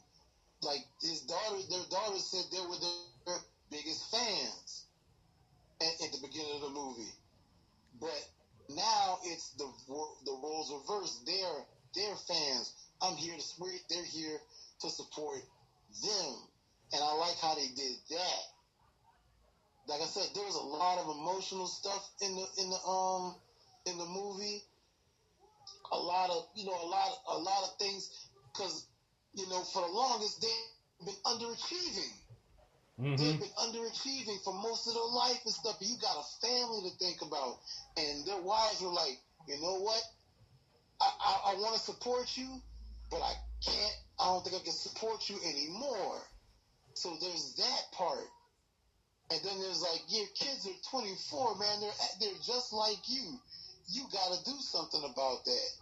You know, there was that part, being influential on your kids or whatever. There was that part. There was so many things that Bill and Ted had to deal with, on top of the fact that they have to write this song that's going to unite the world and save reality. They have their own families they have to deal, you know, they have to deal with as well. So there's a lot of things that was going on in this story that I liked, that they had to deal with. And then the part where they met their elderly selves, that was pretty cool too, because they were like, it was like almost like a love letter to themselves. Like, I'm sorry I disappointed you, Bill. Old Bill told young Bill, I'm sorry I disappointed you. He's like, no, dude, you never disappointed me. I was like, man, that really poked me a little, man. Mm-hmm. You know, I felt that when they were talking to their old selves and stuff. So that was pretty cool. I liked that they kept arguing with themselves. Yeah. Dude, when Ted was sitting there beefing with the other Ted, Oh man. when they were playing in the little bingo hall. Oh, dude, that was stupid. It's like, dude, your old self's a dick. He was kind of dickish, wasn't he? Yeah. You know, I can't help but wondering what happened with the actresses that played the princesses, their wives. Why they couldn't get the other one?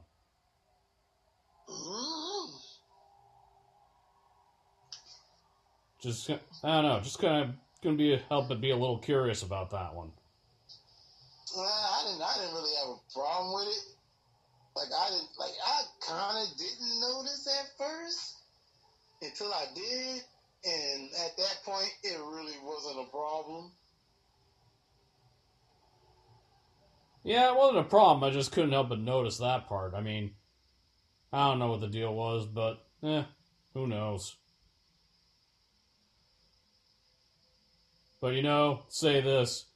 After the week we had with all the losses, hurricane, etc., I've never looked forward to Starship Painful more than this week, man.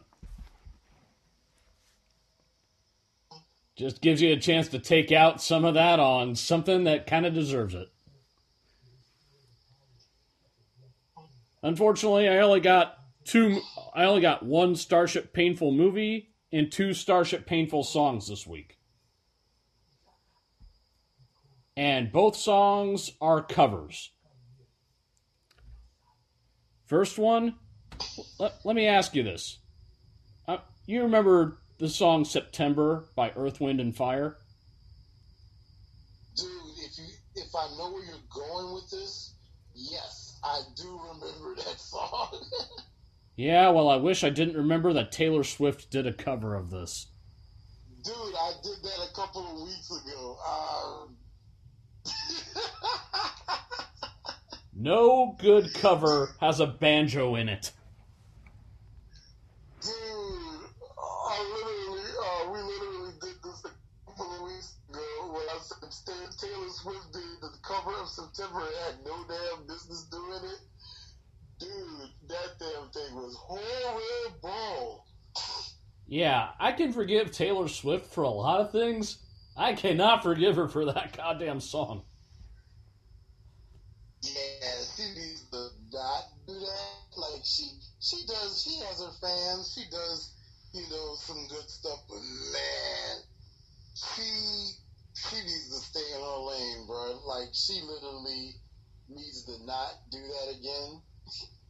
Agreed. That was so disrespectful. And the other cover song that I have as a Starship Painful song. You remember the band? You remember the band Real Big Fish? They did that song "Sellout." Yeah. Do you remember the song "Nothing But a Good Time" by Poison? Yeah. Real Big Fish did a version of "Nothing But a Good Time," and it's horrible. It honestly. Oh hell no. I won't even subject you to that song right now. It sounds like somebody doing very bad, like somebody trying to be a cover band and doing that song, and it's horrible. And I heard it, I was just like, and here's the thing. I don't even consider myself a fan of Poison. There's only like 2 songs that I really like by them. Okay, 3 songs. I forgot about another one. But that song, look, all due respect to Real Big Fish, you should have just left well enough alone.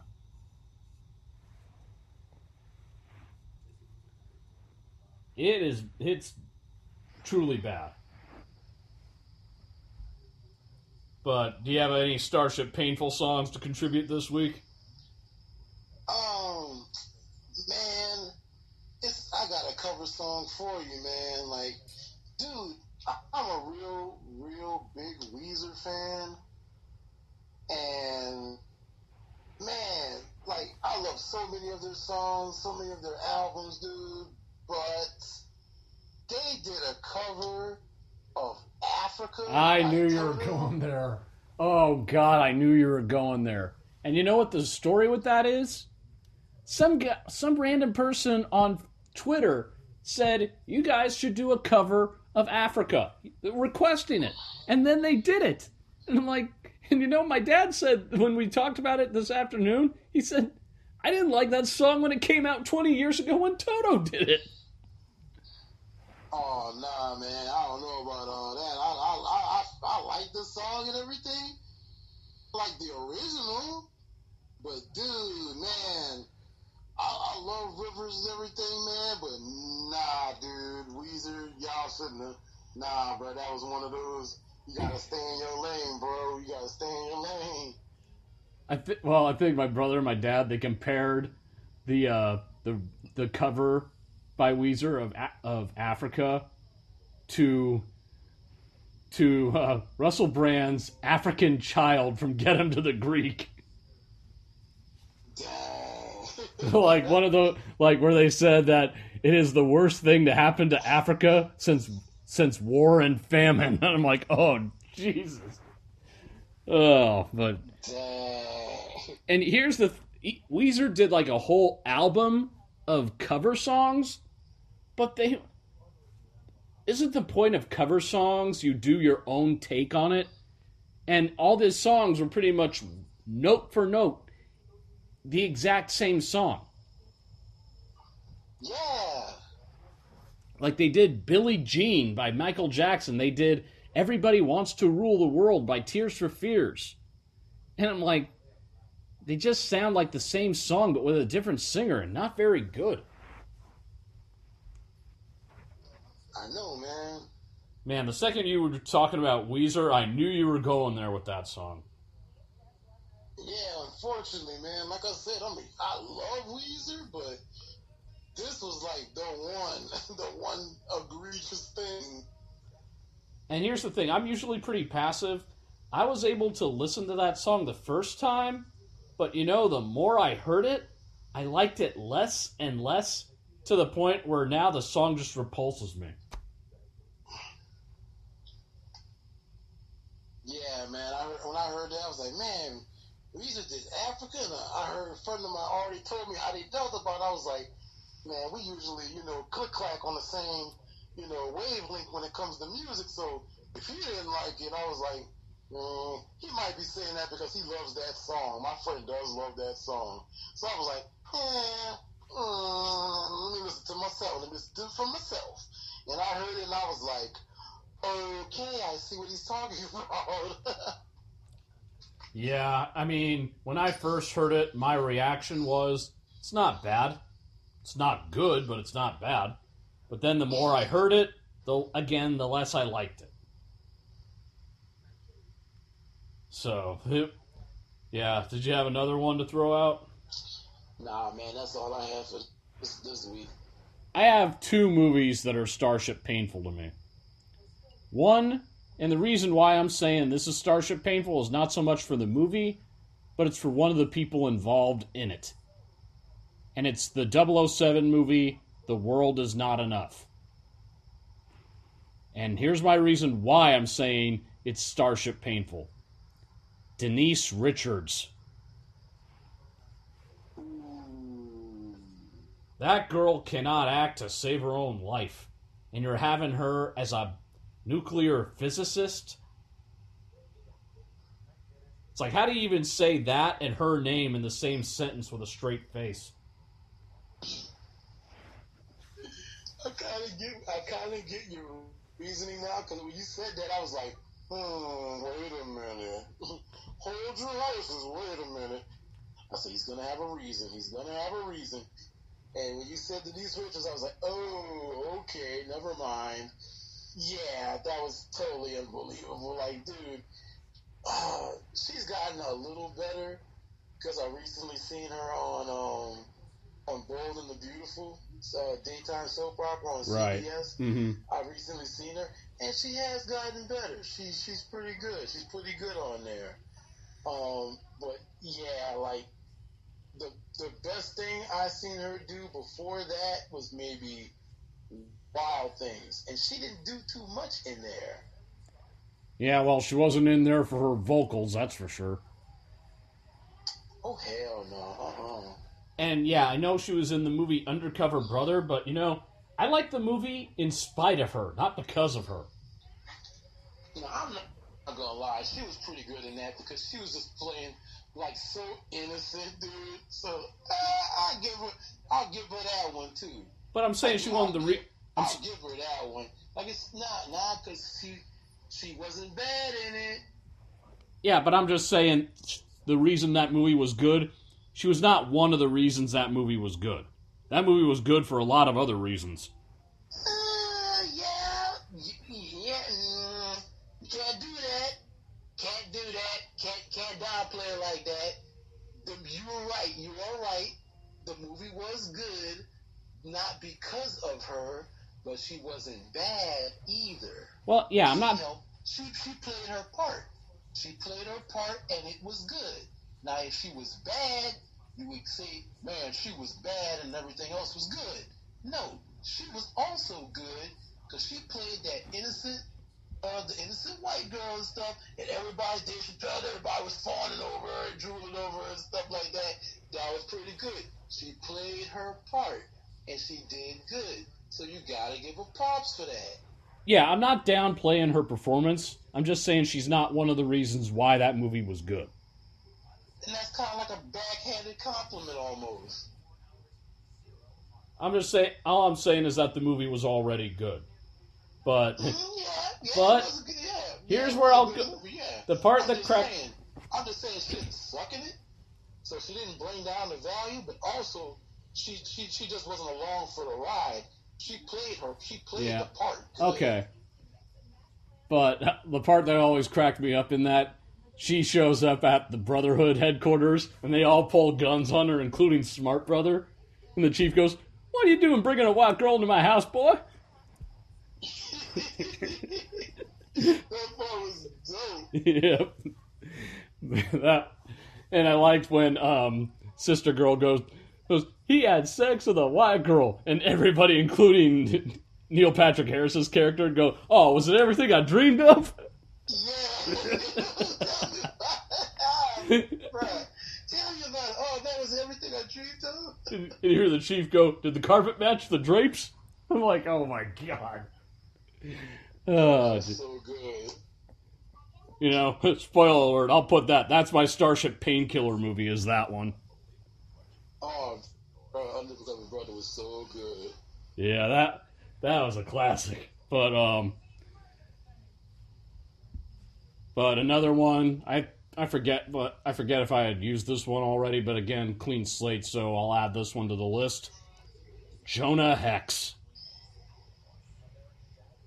I don't think you have. I know we talked about it before, but I don't think you have. Yeah, well, I'm putting that on the list now. Jonah Hex. Look, I love Josh Brolin. This is definitely one of the forgettable superhero movies. And one of the reasons, Megan Fox trying to do a southern accent. Oh, Lord. I don't ever talk about Megan Fox and acting in the same sentence. Yeah. Look, I gave it the benefit of the doubt, and Brolin does well enough as he can, but this was almost The Spirit kind of bad. I mean, set Megan Fox aside. You had Josh Brolin as the hero, and you had John Malkovich as the villain. And how do you still find a way to manage to fuck that up? That's very interesting, man, because, I mean, damn, that pretty much sets itself up like, wow, John Malkovich as the villain? Wow, that's a stretch. Yeah, really. But, you know, is the job that the guy that on Legends that played Jonah Hex, did he do the character more justice? Oh yeah, by a country mile. Yep. Nobody's gonna deny that one. That guy was perfect as Jonah Hex. This movie, however, was not. But those are my only Starship Painful movies. You got anything to throw in, or? Nah, man, because I usually steer clear of movies that I have the distinct smell of bad on them. So it's very rare that I come across a movie where I actually did watch it and had high hopes and stuff, and it just crushed my soul. If I haven't already said them, then I must have like buried it in my subconscious or whatever. Like you know, like I had some like PTSD or something. Like, dude, Don't ever talk about this movie again. Bury it. Just bury it in your emotions. Yep. You just bury it in your... Like, man, there was this one movie, but I don't seem to remember. Don't remember. Yeah, well, I got, for the Starship Painkiller songs, I got quite a few of them. And, you know, the way I look at it with the Starship Painkiller songs, you and I have thrown out so many horrible songs out for people to avoid at all costs. I think it's only fitting that we have the songs that would actually be the opposite effect. So the first two I'm going to throw out, since after when I revealed How Do You Talk to an Angel by the Heights as one of my Starship Painkiller songs, and you said just let it roll, I'm going to throw that's basically my mentality with this from this point. So the first two songs I'm going to throw out there, I like the songs. I can't think of any other songs the guy did, but these two to me, I find them relaxing, however you want to put it. Just Another Day and If You Go by John Cicada.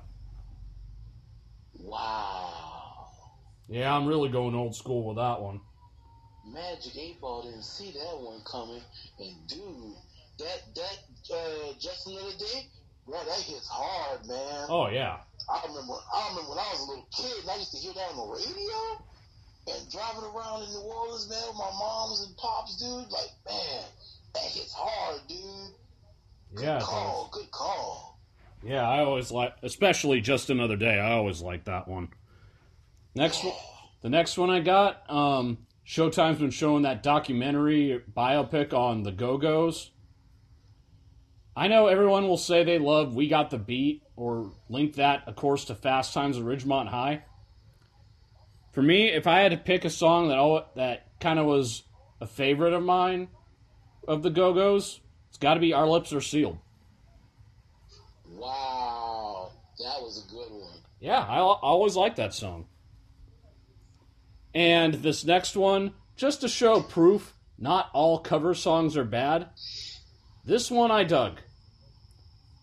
It's the cover of Sympathy for the Devil by Guns N' Roses.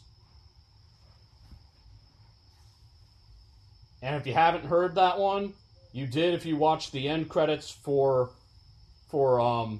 Interview with the Vampire. That's the song that Lestat's playing at the end of that movie.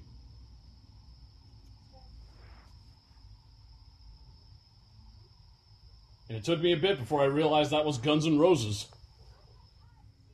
Wow. So I was impressed with that one. And the next one that I got, I had already mentioned Aerosmith as one, but this one I didn't mention. Dream On. Oh, that's a classic right there. Absolutely. That song goes with anything. And this one, I know you'll know this song because a lot of us know this song. And if you don't know this song, you had to have been living under a rock. Thin Lizzy, The Boys Are Back in Town. Mm-hmm. Like, who has not heard that song in this lifetime? And finally, sorry, go ahead. A lot of us say it's very popular. Yeah. I think it was their only hit, but it's a popular song. But the last two songs that I got, I actually heard one of them while driving around this morning. And it made me think of the other one that I like with this group. Seether and Volcano Girls by Veruca Salt.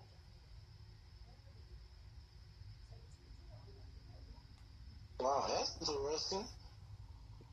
I dug those songs. They also did a killer song called Spider-Man 79 that was pretty badass. So those are my Starship Painkiller songs. So T5, any of you want to contribute? I always figure the Starship Painkiller songs is a pretty easy category. Just whatever, any go-to songs you got.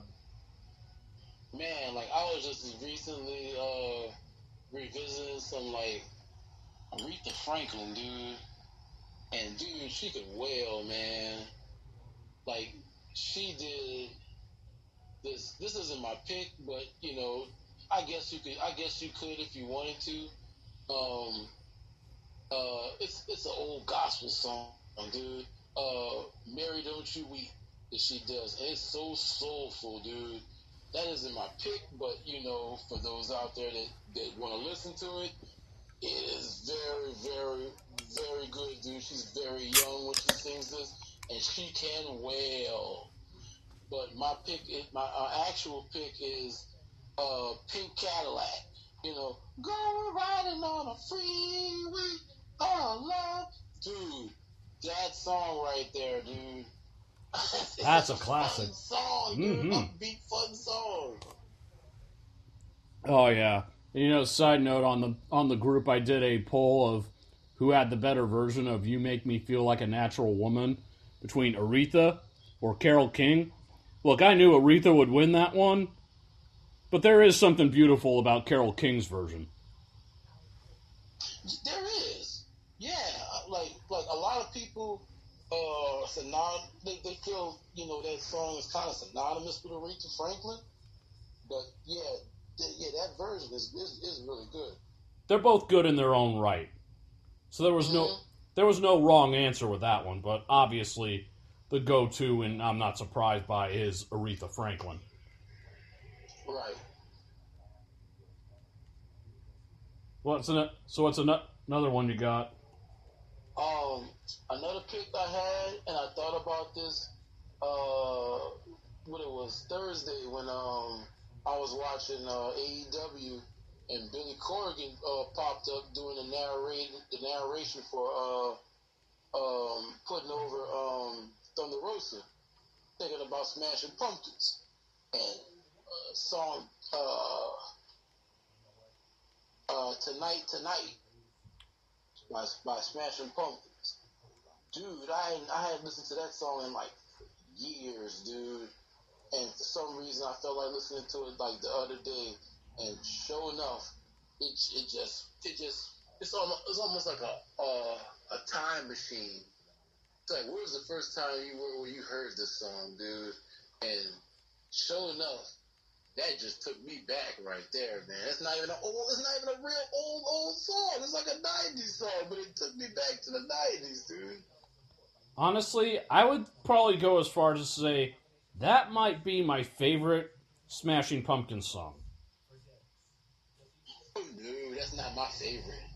Or one of, at least. If there was a top three, Yeah. that would definitely be it. Yeah, it's one of, but it's not my. Personally, it's not my favorite. Like, my favorite would be Bullet with Butterfly Wings. That's also in there. That would actually, you're right. That would probably be the top one for me.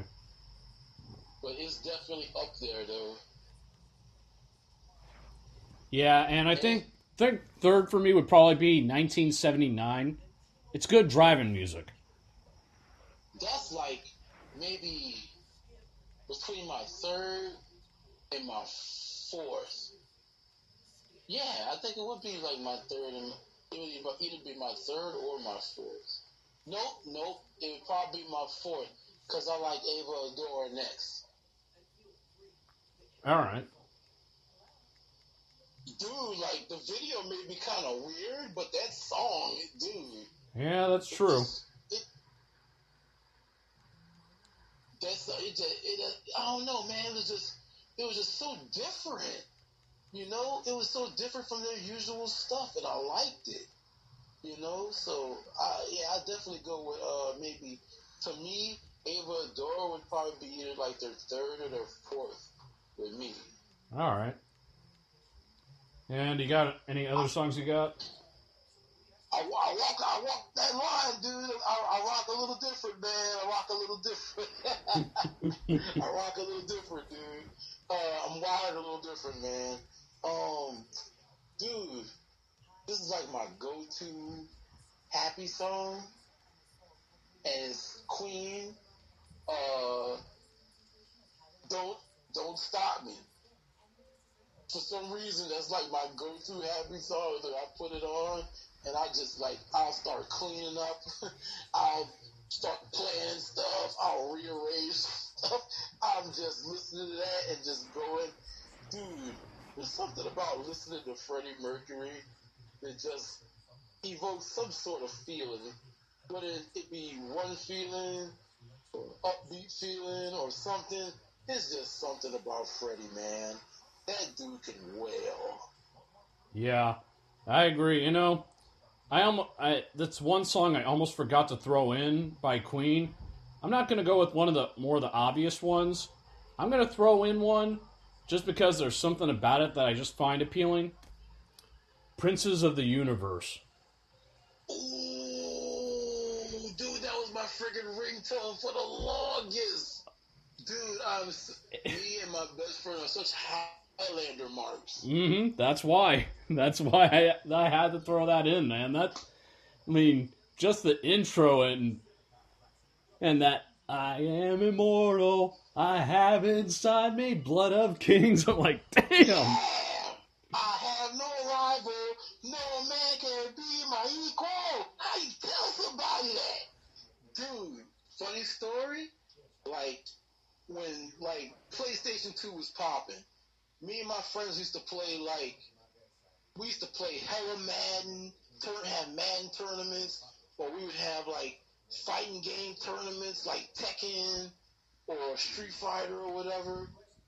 Dude, whenever me and my friend would square off in a Madden tournament, it'd be about 5 or 6 of us.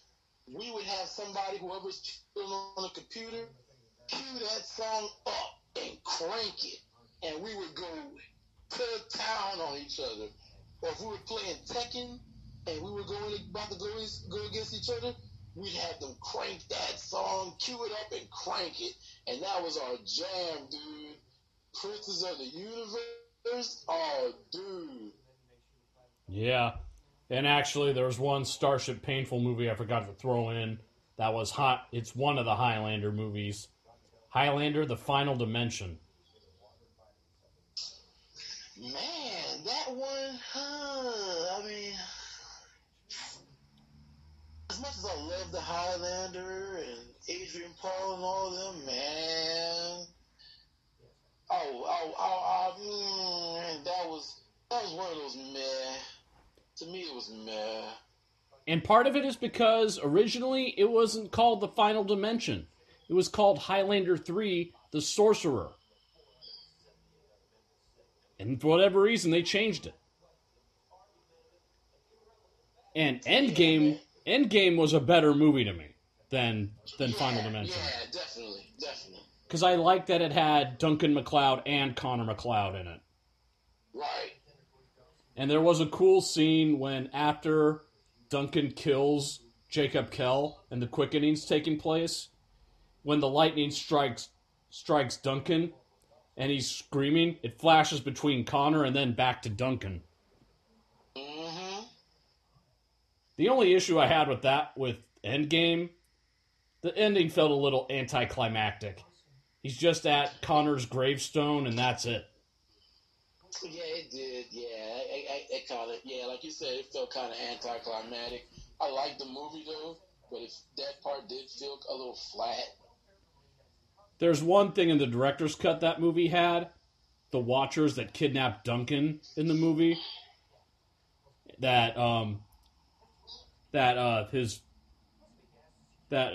Who's that one Watcher that's friends with Duncan? Who, Richie? Not Richie. Dude, I know what you're talking about. Darn it. I ain't seen it in so long. I know what you're talking about. Oh, man. I know who you're talking about, but I can picture his damn face, but I haven't watched it in forever. I gotta look that up because that's gonna drive me nuts. Dawson. Yeah, Dawson. That was it. Yeah, there you go. There's a part. I was Googling it too, dude. There's a part in the director's cut where during the fight with Kell versus Duncan, those same Watchers are readying to kidnap Duncan again to make sure that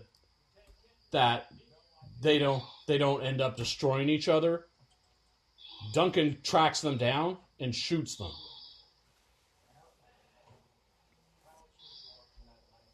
So he stops them from stopping the fight. But just wanted to throw that one out there. But any other Starship Painkiller songs to throw out? Oh man, didn't that happen? Shit, I could have swore I was there because I was trying to. I didn't write it down. I just had them in my head. And then once we started talking about Highlander and Prince of the Universe, dude, that just wiped me, dude. It just wiped my whole. Like if I had a dry erase board for a brain, it just wiped the whole board off. Dude, nah, man.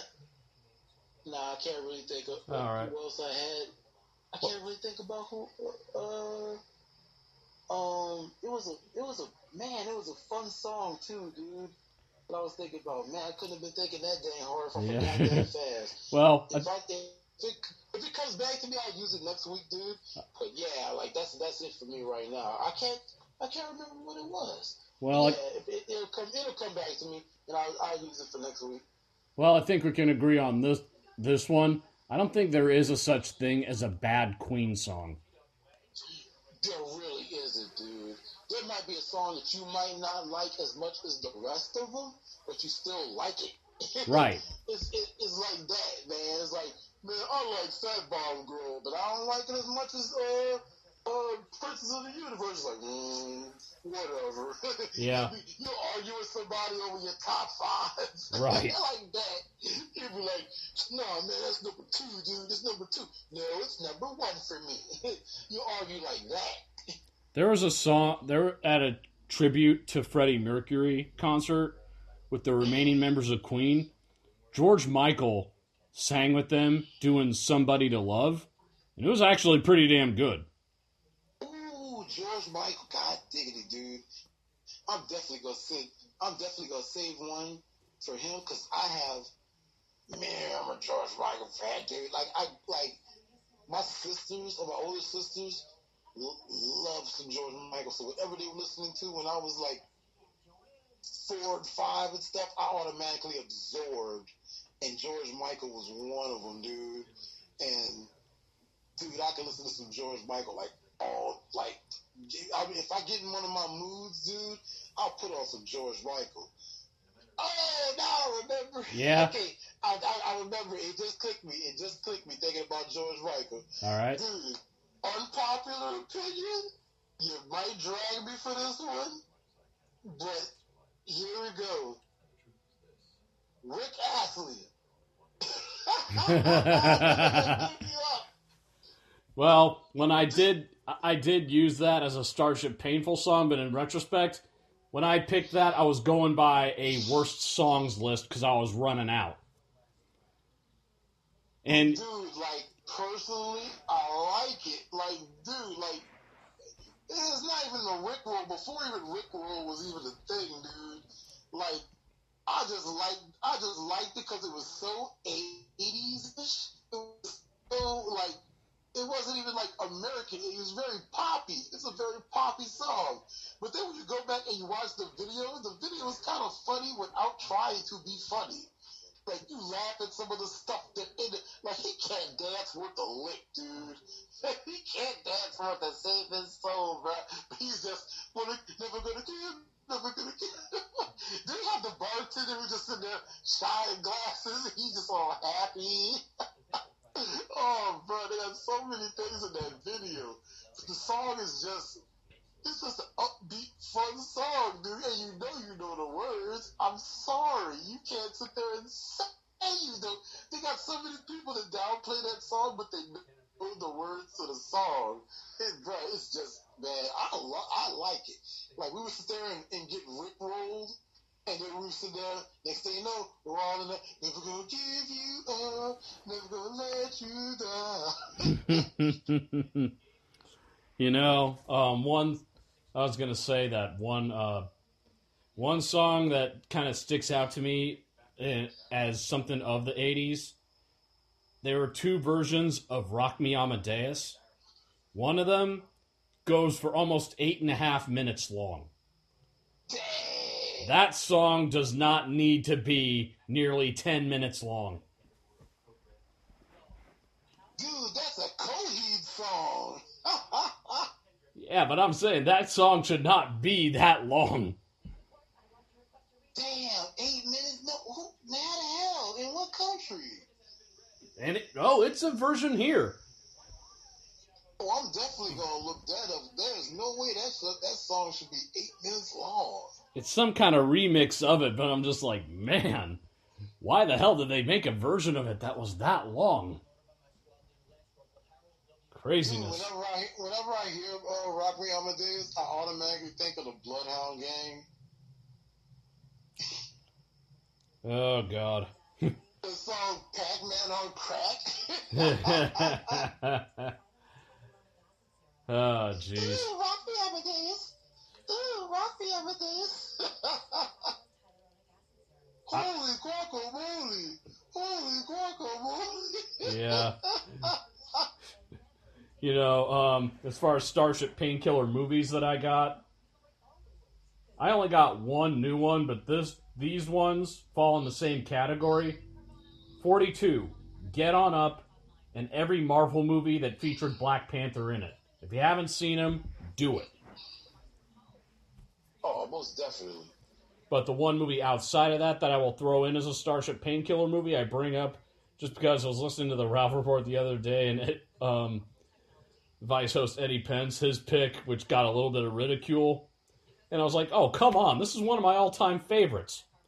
The Great Outdoors.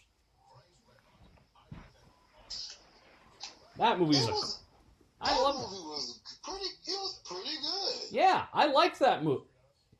It was one of those movies when visiting my grandparents and they had the dish.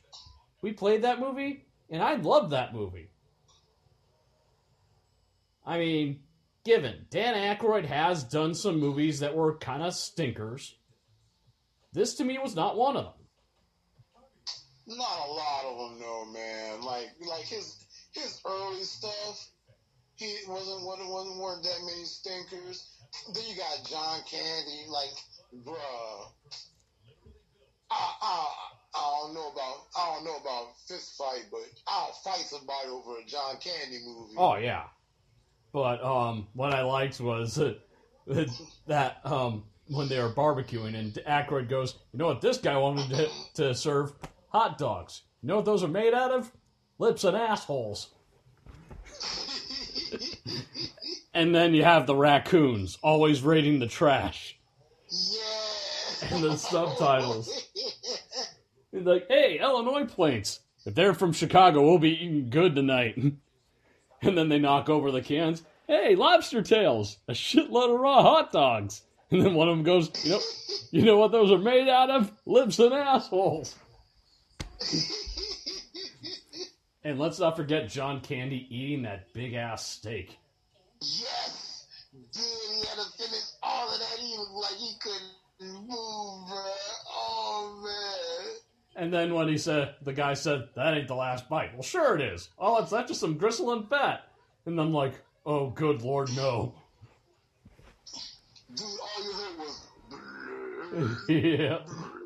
All you could hear was his stomach, dude. It was so good. And Aykroyd goes, not a problem. Oh, and if I could shove a dessert down him, think I get some Paul Bunyan hats and shirts for the kids? Yeah. Oh, and when the bear knocks the door down, is on top of him, and it's hopping up and down on him, and Candy's tapping it. It's like, I give, Uncle. But of course, the end part when the bear got shot in the butt, and then the raccoons are like, hey, what's with Josie? You didn't hear? She got shot in the ass. Oh, no, don't tell me. Yep, she's bald on both ends now. Oh, that movie was classic. Oh, man. But, yeah. I don't see how that's an unpopular opinion, man. That was a good movie. Yeah. But another one that I'll throw out there that, to me, I watched it the other night and it still withstands the test of time. Ghostbusters. Mm-hmm. I mean, having those four in there, well, technically it was originally three. You had Harold Ramis, Bill Murray, and Aykroyd. Then you add in Ernie Hudson. And, the second one wasn't as good, but it had its moments. Like the whole courtroom scene. That estrangement order from that lady over there. My clients could be exposing themselves. And Bill Murray goes, and you don't want us exposing ourselves.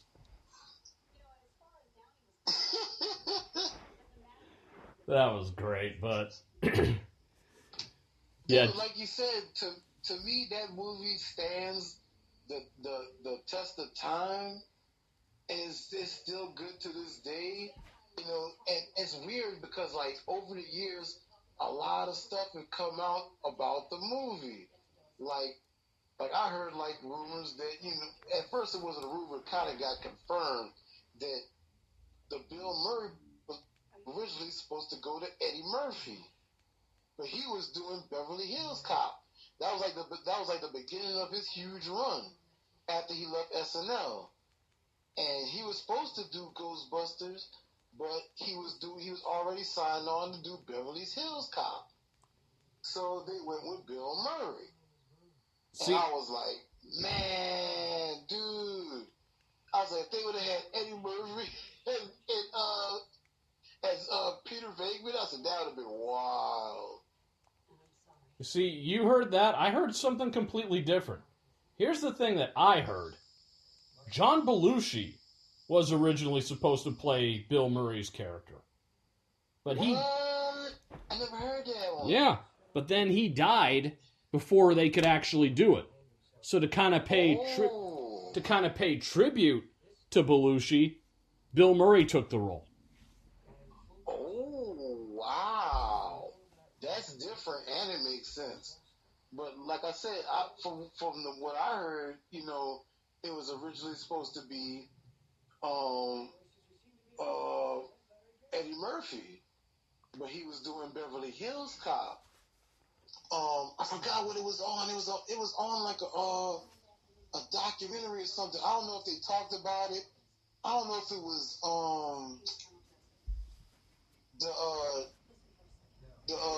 the Seinfeld thing he does on Netflix, riding with comedians in cars, getting coffee, whatever the hell.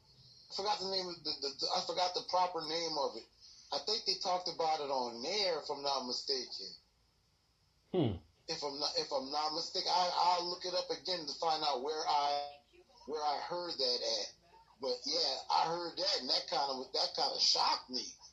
I was like, "Whoa, for real?" So I gotta listen to that, and I'll hit you up when I find out where I heard that from. Right. Specifically. That's the one movie. Yeah. Point is, this is a dope movie. It's still a dope movie. Absolutely, and even the effects were ahead of its time. Dude, like the fucking ghost man, Slimer. Like, Beckman, what happened? He slimed me. And what else? Friggin' Stay Puft Marshmallow Man, dude. I love that. And when they're trying to take him down, and Pinkman goes, "Hey, wait a minute, we're going about this all the wrong way. Mr. Stay Puft, he's an okay Joe, he's a sailor. We get this guy laid, we have no problems." Yep. He's like, everything you can think of, and you think of this. Yeah.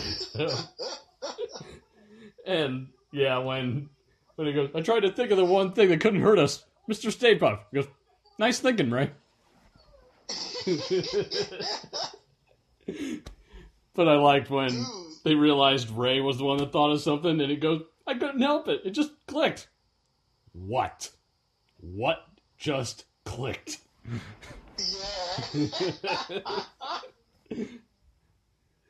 Yeah, that was a great one. And, that's the one movie that got delayed, which I was actually looking forward to seeing, was that true sequel to Ghostbusters with Egon's grandkid. Yeah. I wanted to see that. Me too. Me too. Like, they find the old equipment, they find the Ecto-1, all of a sudden there's a surge of ghosts in the country area. Not to mention Aykroyd, Murray, and Hudson were all supposed to get involved with that. Yeah, man, I was down for that. Especially when I heard the story behind it, or as much as they wanted to leak out the story behind it. Yeah, I was here for that, man. I was ready for that. It cannot be any worse than that all-female Ghostbusters. Oh, Lord have mercy. And no, I'm not hating it because it was an all-female team. I hate it because it sucked. Like, I like each of the comedians in their own thing. Like, Kristen Wiig killed on Saturday Night Live. Dude, Melissa McCarthy, she kills damn near everything she does. I just wasn't feeling them all together. It didn't have that chemistry like you had with Hal Ramis, Dan Aykroyd, Bill Murray, and then Ernie Hudson. You just didn't have that click, that chemistry that they had when you're sitting there watching the scene. Like you said, with the Gozer scene where they gotta think of something. They gotta think of the form. Think of the form of the destroyer, and next thing you know, it's Stay Puft. That part right there, the part that they're playing off each other, and that part, dude, you didn't have that with them. That's the thing. Like, when you got it, you got it. You just, it's like lightning in a bottle. And that affords you the chance to do a sequel. And the sequel, I was definitely feeling, bro. I guess it's the 80s kids in me, the 80s kids in me. I like the Bobby Brown part they put in there. Yeah. I just did. Mm-hmm. I'm sorry. I love that song, man. I left the theater singing that song. It was a good song. Dude, I liked it. And then, oh, man. And then, you know your love? Dude, that song got stuck in my head. Oh, and my God, mom yeah. was like, dude, like, I was like, they got that in this. And she told me about the song, Jackie Wilson. And I was like, wow, so that's a thing? I mean, like, that's an old school. It's like, oh, all right, cool. And man, it was everything. It was all that. Of course, it wasn't as good as the first one, but it was still good to me. So that's the thing about the female Ghostbusters. They didn't have that. Even though it was their own iteration, they didn't have that chemistry that the original recipe Ghostbusters had. It didn't have the chemistry or the heart that the others had. That's the problem. Right. Like, they were dealing with the city not believing that there's ghosts and blaming them for this, that, and the other. They didn't have that with them. No. Not to that degree. Yeah. And, it's almost like with that Charlie's Angels movie that recently came out, and Elizabeth Banks thinks that it's because it was an all-female. No, it's because it was a shit movie. Yeah, everybody came, she was the only one that said that. Because everybody else was like, no, it was a very crappy movie. Like, if the original, not original, but the movie Charlie's Angels, the first one they had with Drew Barrymore and Lucy Liu and that cast, that was good. This right here was not even on the radar. One, because it was poorly casted, and two, it was poorly endorsed. Like nobody even knew about it. Yeah. But when those two Charlie's Angels movies came out, everybody knew about it. Right. I mean, she said how she thought saying how I guess the society's not ready for a female-led movie. Wonder Woman, Captain Marvel, both had a strong female lead. So you're really gonna act like those didn't exist? Dude, Charlie's Angels had a damn female-led cast. Dude, the 90% of the second, they had freaking Demi Moore. What the hell else do you want? It might have been called Charlie's Angels, but that was a damn 90% female movie. What the hell else do you want? Yeah, not to mention you starred, wrote, and directed the movie, and usually that's a death sentence. Come on, Cletus. Come on, Cletus. We can't be out here writing the movie, out here producing, and then you're gonna go ahead on and direct. You're gonna star in the movie too. Who do you think you are? You can't do that sort of thing and expect a successful movie. Come on, man. Seriously? Of course she's gonna sit there and make it seem like it's somebody else's fault. Nobody wants to be the director of a crap movie. That movie, like, dude, for what you if you're gonna reboot a movie, get some people that actually want to see in the damn movie. You only had one person that anybody knew in that movie, and they didn't want to see them do anything. Oh, yeah, Kristen Stewart can act.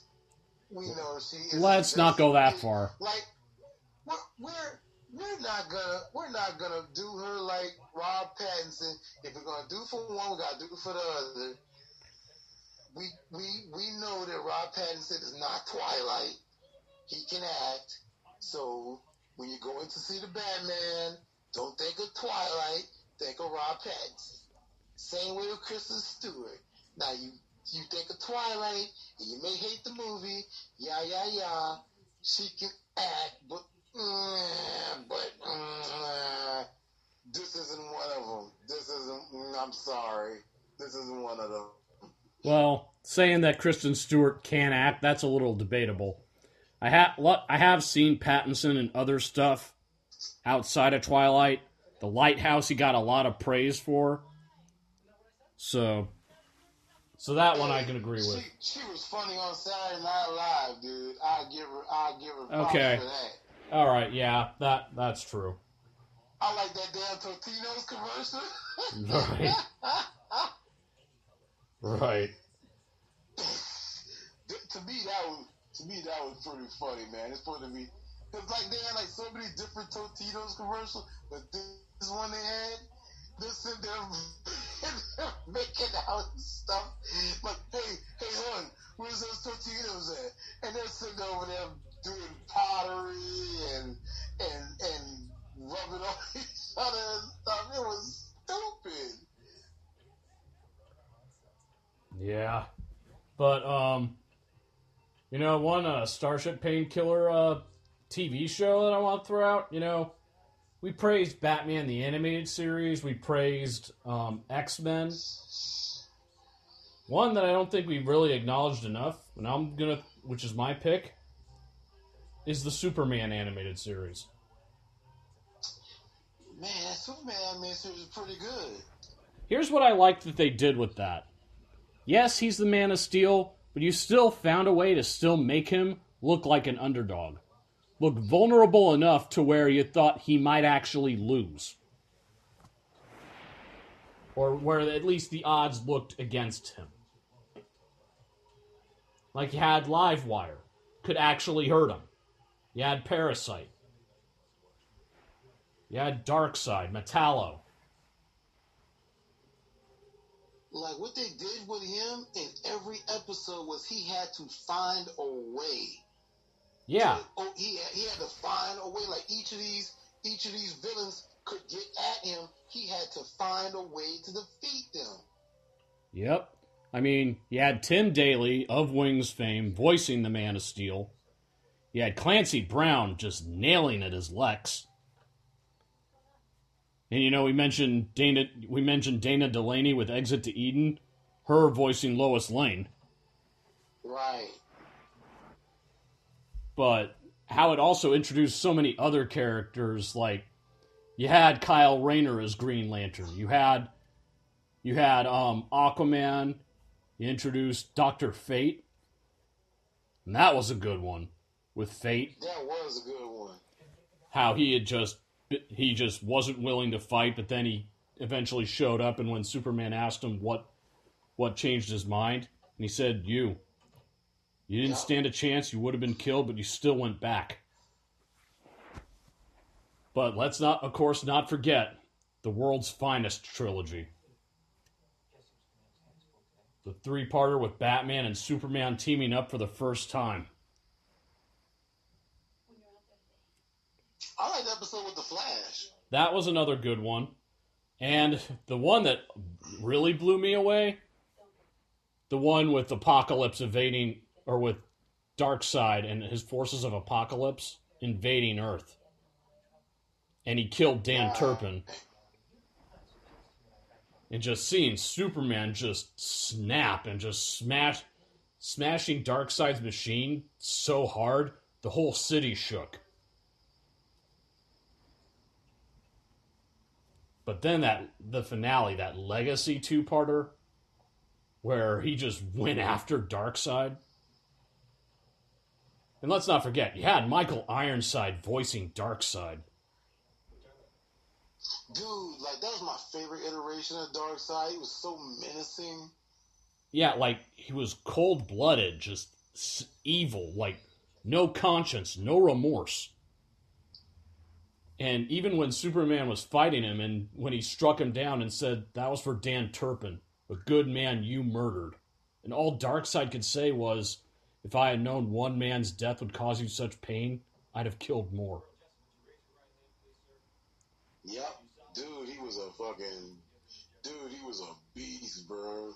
And even when he had beaten Darkseid to within an inch of his life and told his slaves they were free, they still helped him up. And he just said, I'm many things, but here I'm God. And even when he wanted to go after him again, Supergirl telling him, don't do it.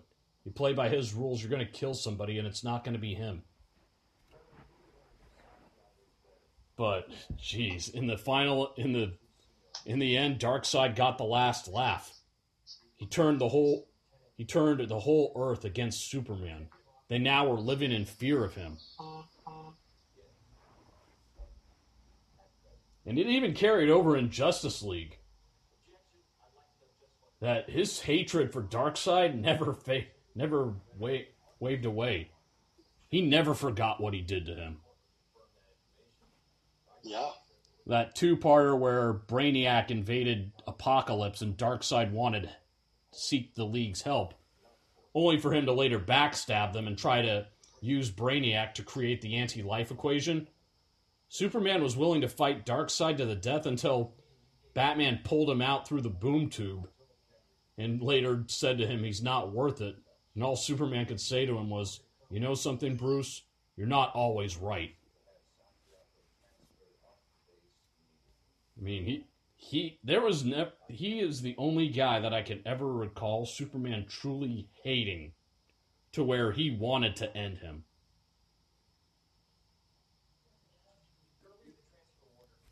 Dude, another character I liked that they had pop up on Superman was Lobo. Oh yeah. Yeah, that was a classic. I think he appeared 3 times. I mean, you had the main man two-parter, but you had that episode where he introduced Maxima, and after Superman left, all of a sudden Lobo crashes in, and then she starts crushing on Lobo. Yeah. But yeah, I liked where when the Preserver was wanting, he ordered Lobo to return to his cage, and he goes, who's gonna make me? Then the Preserver transformed, and Lobo goes, I gotta stop asking that. And when he goes, what made me think a creature like you could be worth saving? And he just goes, I got a cute smile. But the thing the character that I had heard of but never knew anything about until that series, Orion. I knew of him. Oh yeah. I never knew he was Darkseid's son. Yeah, man. The New Gods. Yep. But I liked the 3 times that they did have, like, you had the one where Superman showed up to Gotham because Batman disappeared. But then you had that episode with Ra's al Ghul where he tried to siphon Superman's strength. That one goes unmentioned a lot. But I liked where after they beat him, and Batman says to him, I have to give you credit. Using Ra's love for Talia, I never would have thought of that. And when he says it, maybe there's some hope for this team up, and Batman just smiles and just goes, yeah, right. Yeah, I definitely like the relationship between Superman, Batman, Bruce, and Clark. It was like a mutual respect. The way they played it out is the way we always wanted it, but we never had it, especially with the original Batman animated series. They didn't have the Superman. So when they did Superman and Batman at the same time, we were like, okay, cool. We finally get what we've always wanted. Yeah, that's why I liked in that when we talked about that last season of Batman when they had Supergirl crossover with that one, and when he called for Clark and she asked who's asking, and he goes, a friend. Get him this message, and she goes, shoot. Then he just says, Livewire escaped and is loose in Gotham. I was like, damn. I gotta give credit. Lori Petty did a pretty good job voicing Livewire.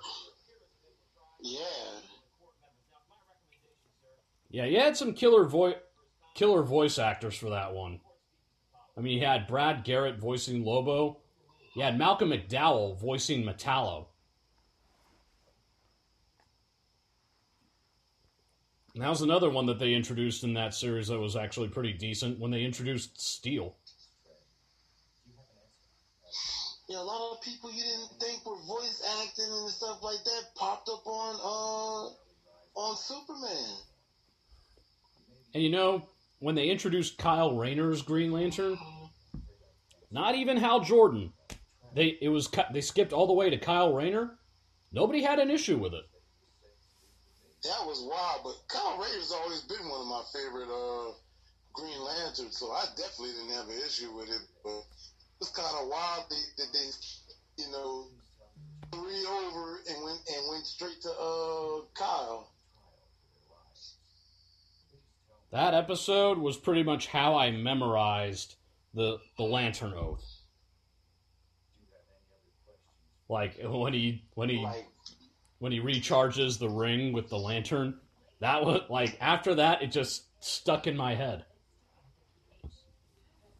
Yeah, as long as it wasn't Guy Gardner, I think everybody would have been cool with it. Yeah.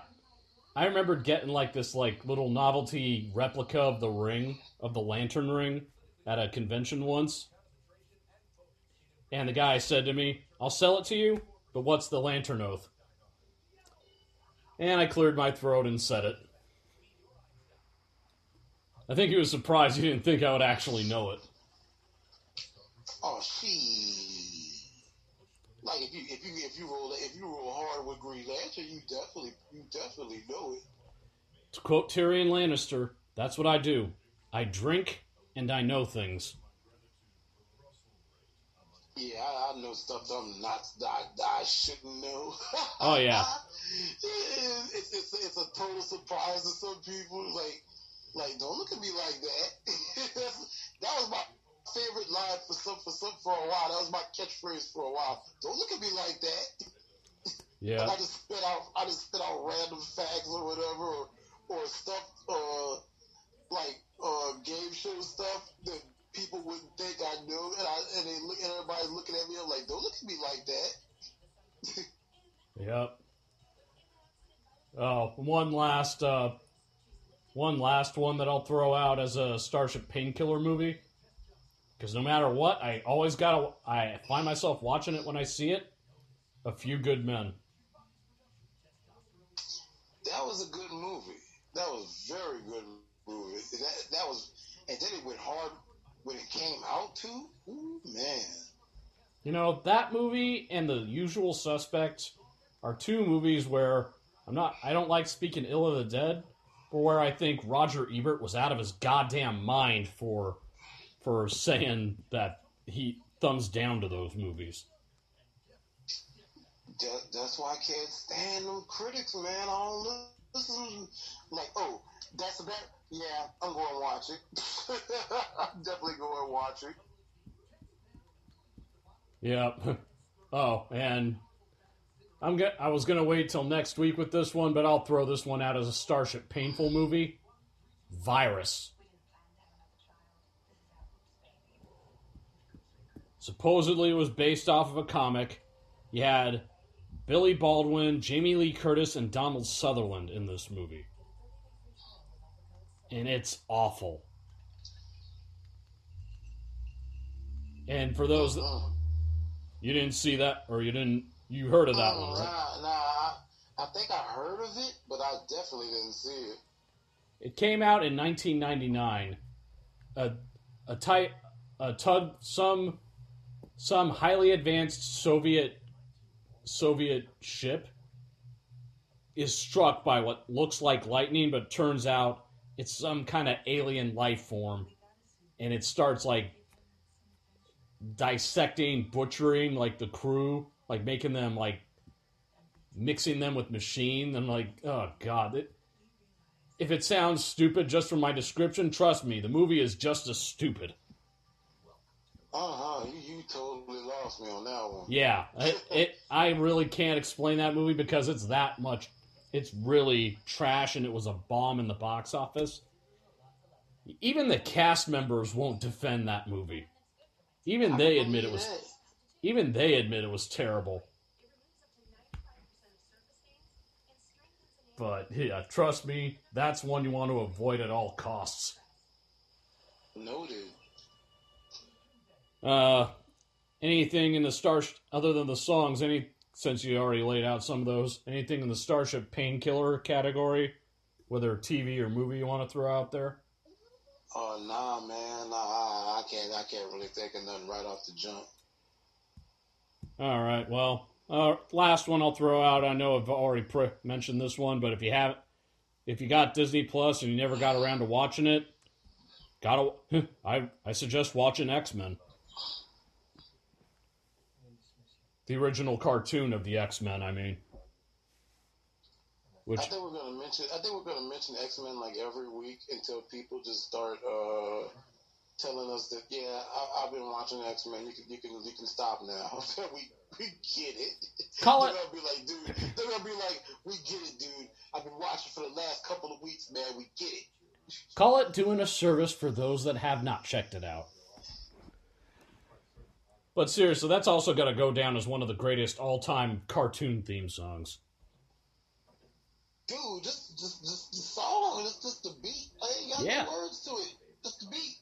Yeah, it's like the second you hear that, you're like, oh, shit's about to get real. And don't talk about they play during the show, like a fight scene and stuff. Oh yeah, man. And I said this to a friend of mine that I introduced to the series. I told her, now you see why I'm so particular about Apocalypse and why I was so critical about it in the live-action Apocalypse movie. People held that. When those X-Men movies came out, they held that to a standard because, for one, if you're a fan of the comic books for the longest, you had, these characters in your head, doing the voices and stuff like that. But when they finally got that cartoon iteration, you heard their voices like, dude, that's how I pictured Wolverine's voice. Dude, that's how I pictured Cyclops. Dude, oh man, they got Apocalypse, and you marked out hard because you finally got to see and hear Apocalypse. That sort of thing. So when the movies came out, you held them to that standard. you were like, that's not Apocalypse, dude. Like, oh man, that whatchamacallit is weak, bro. Like, you held up to that standard of the cartoon. Because the cartoon went so hard and influenced so many people. Here's something I don't think you knew. You remember the show Kung Fu: The Legend Continues, right? Right. The guy that played Kwai Chang Cain's son, that actor voiced Gambit. What? I know, right? I was like, no shit. Wow. I was blown away by that one. But, I liked the I thought it was X-Men Apocalypse was okay, but their version of Apocalypse, I didn't think it was perfect. I just said it was close enough. But that's how a lot of people felt. Because I didn't think that was as close to getting it done as they could get. But even I didn't think they would ever be able to pull it off any differently. Or if they attempted. A lot of people initially dragged that Apocalypse when they first seen it. When they first seen him, they dragged that Apocalypse. But then when the movie came out, they were like, it was all right. I did watch some of X-Men Evolution, where the two-parter where Apocalypse was finally introduced. That was actually not too bad. Because you had the Brotherhood and you had the X-Men teaming up, and you actually had Magneto and Xavier on the same page for once. Right. But, Evolution was different, but it wasn't that bad. I liked it. It got better as the series went on. That too. Because it kind of struggled a little bit in the first season, but as it progressed, it got better. Right. Like, but when they had a search party looking for Rogue, and one of the search parties was Wolverine, Sabretooth, and Gambit, I was like, yeah, this is gonna end well. Exactly. But my closing thought for the night: found out the Rose Bowl with their drive-in that they're doing is going to air the New Mutants. I'm actually considering going to that.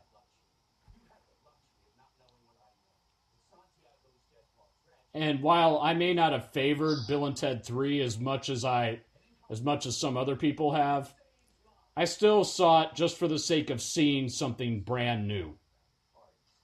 Just because, so I could get that feeling back.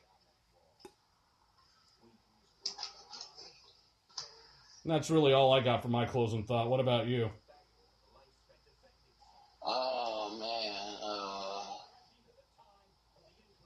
I don't know, man. It's like we try to not get too political and stuff on here and everything, but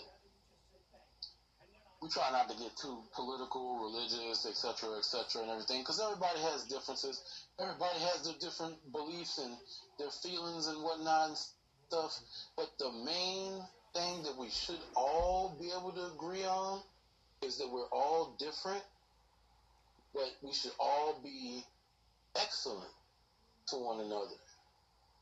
Thing is, with a lot of things that have been going on in the country, whether it be natural disasters or, the killations of people by the police and whatnot, people have really been really crummy to each other.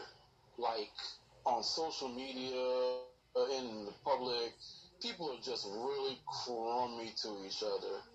We should all, we all as humans have 2 ears and 1 mouth. I've heard this saying before. We have 2 ears so we can listen more than we speak.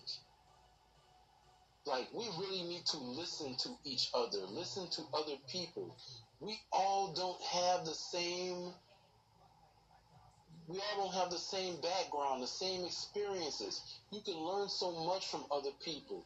That was the original antithesis of social media, to talk to people that you don't usually talk to listen to other people, to listen, exchange experiences and stuff, exchange ideas.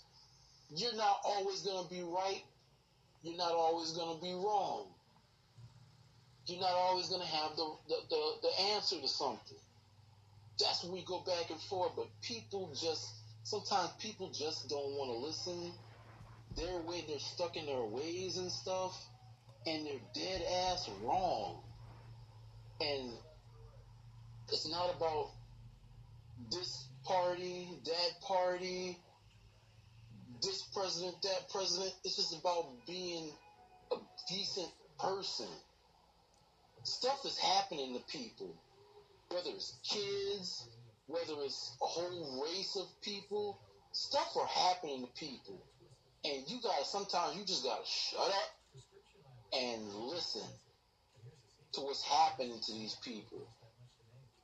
You may not agree with protesting. You may not agree with actions people are taking and stuff.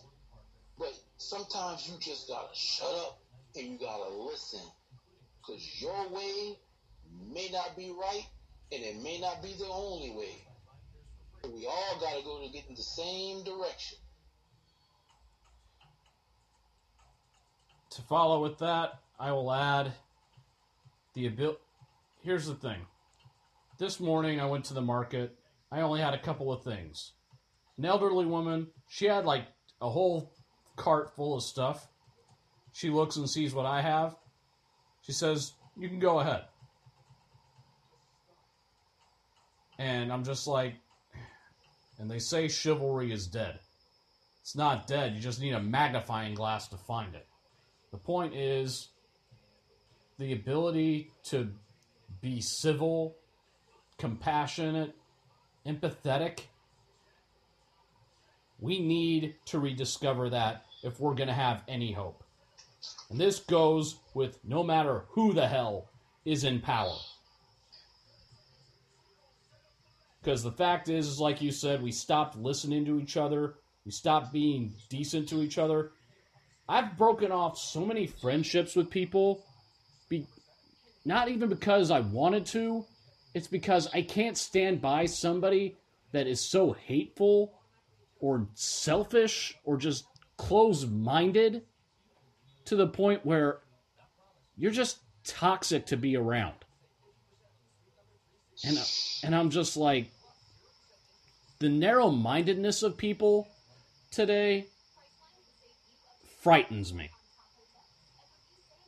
And I'm just trying to think. It's real scary. There's got to be an end to this nightmare, because quite frankly, I truly don't think we can handle another 4 years of this.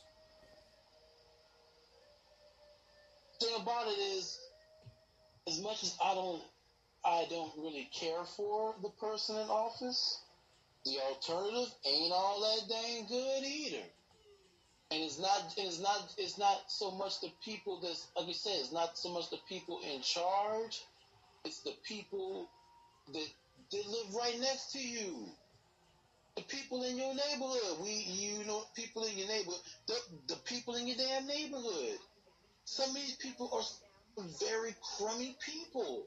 I mean, maybe not in your personal neighborhood or whatever, but like there's a lot of people on social media that, man, you go and look and you like, damn, there are that many crummy people in one group?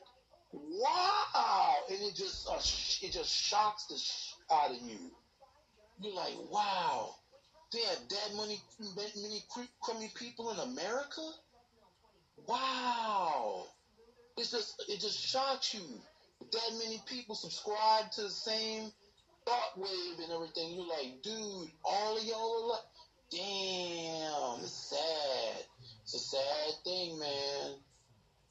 My issue is the fact that the guy currently in charge breaks law after law that every other president before him has had to follow to the letter, and he doesn't care. And I don't necessarily hate him as much for what he has done, I hate him for what he doesn't do. He says the other guy you won't be safe in his America.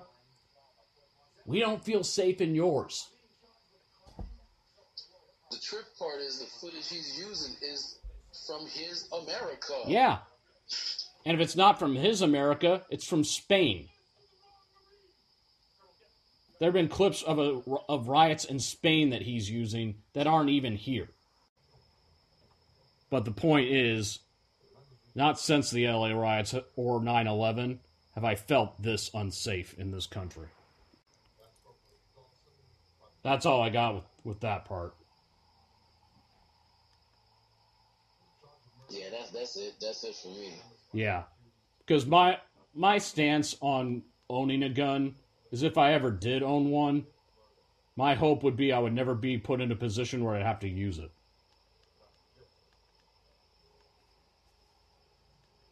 And typically, I think that should be the thought for anybody that gets a gun, is that you shouldn't exactly be anxious to use the bloody thing. I mean, I would think that any sane person would think, let's hope I never come to the point where I gotta use this. Because that's the one thing, is that anybody can take a life. That's not power. Sparing a life, preserving life is true power.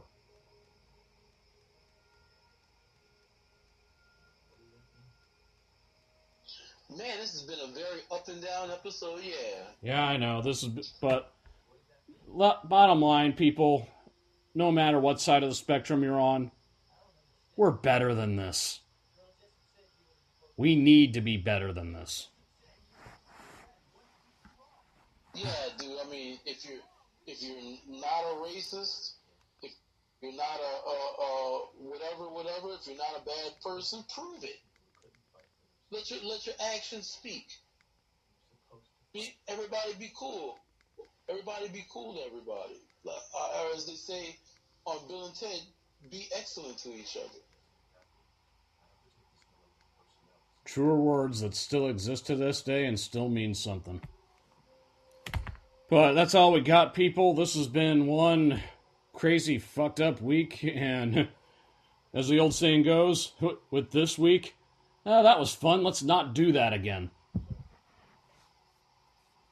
Because I don't think we can handle another week like that. But the bottom line, people, will be back the next time. Hopefully it'll be less chaotic than what this past week has been. He's Travis Smith. I'm Sean Williams. This is Variety Bites. We out of here. Cheers. Cheers. Blood, this is for the tears. This is for my pain and my plight. Two walked in, but only one of us is walking out of here tonight.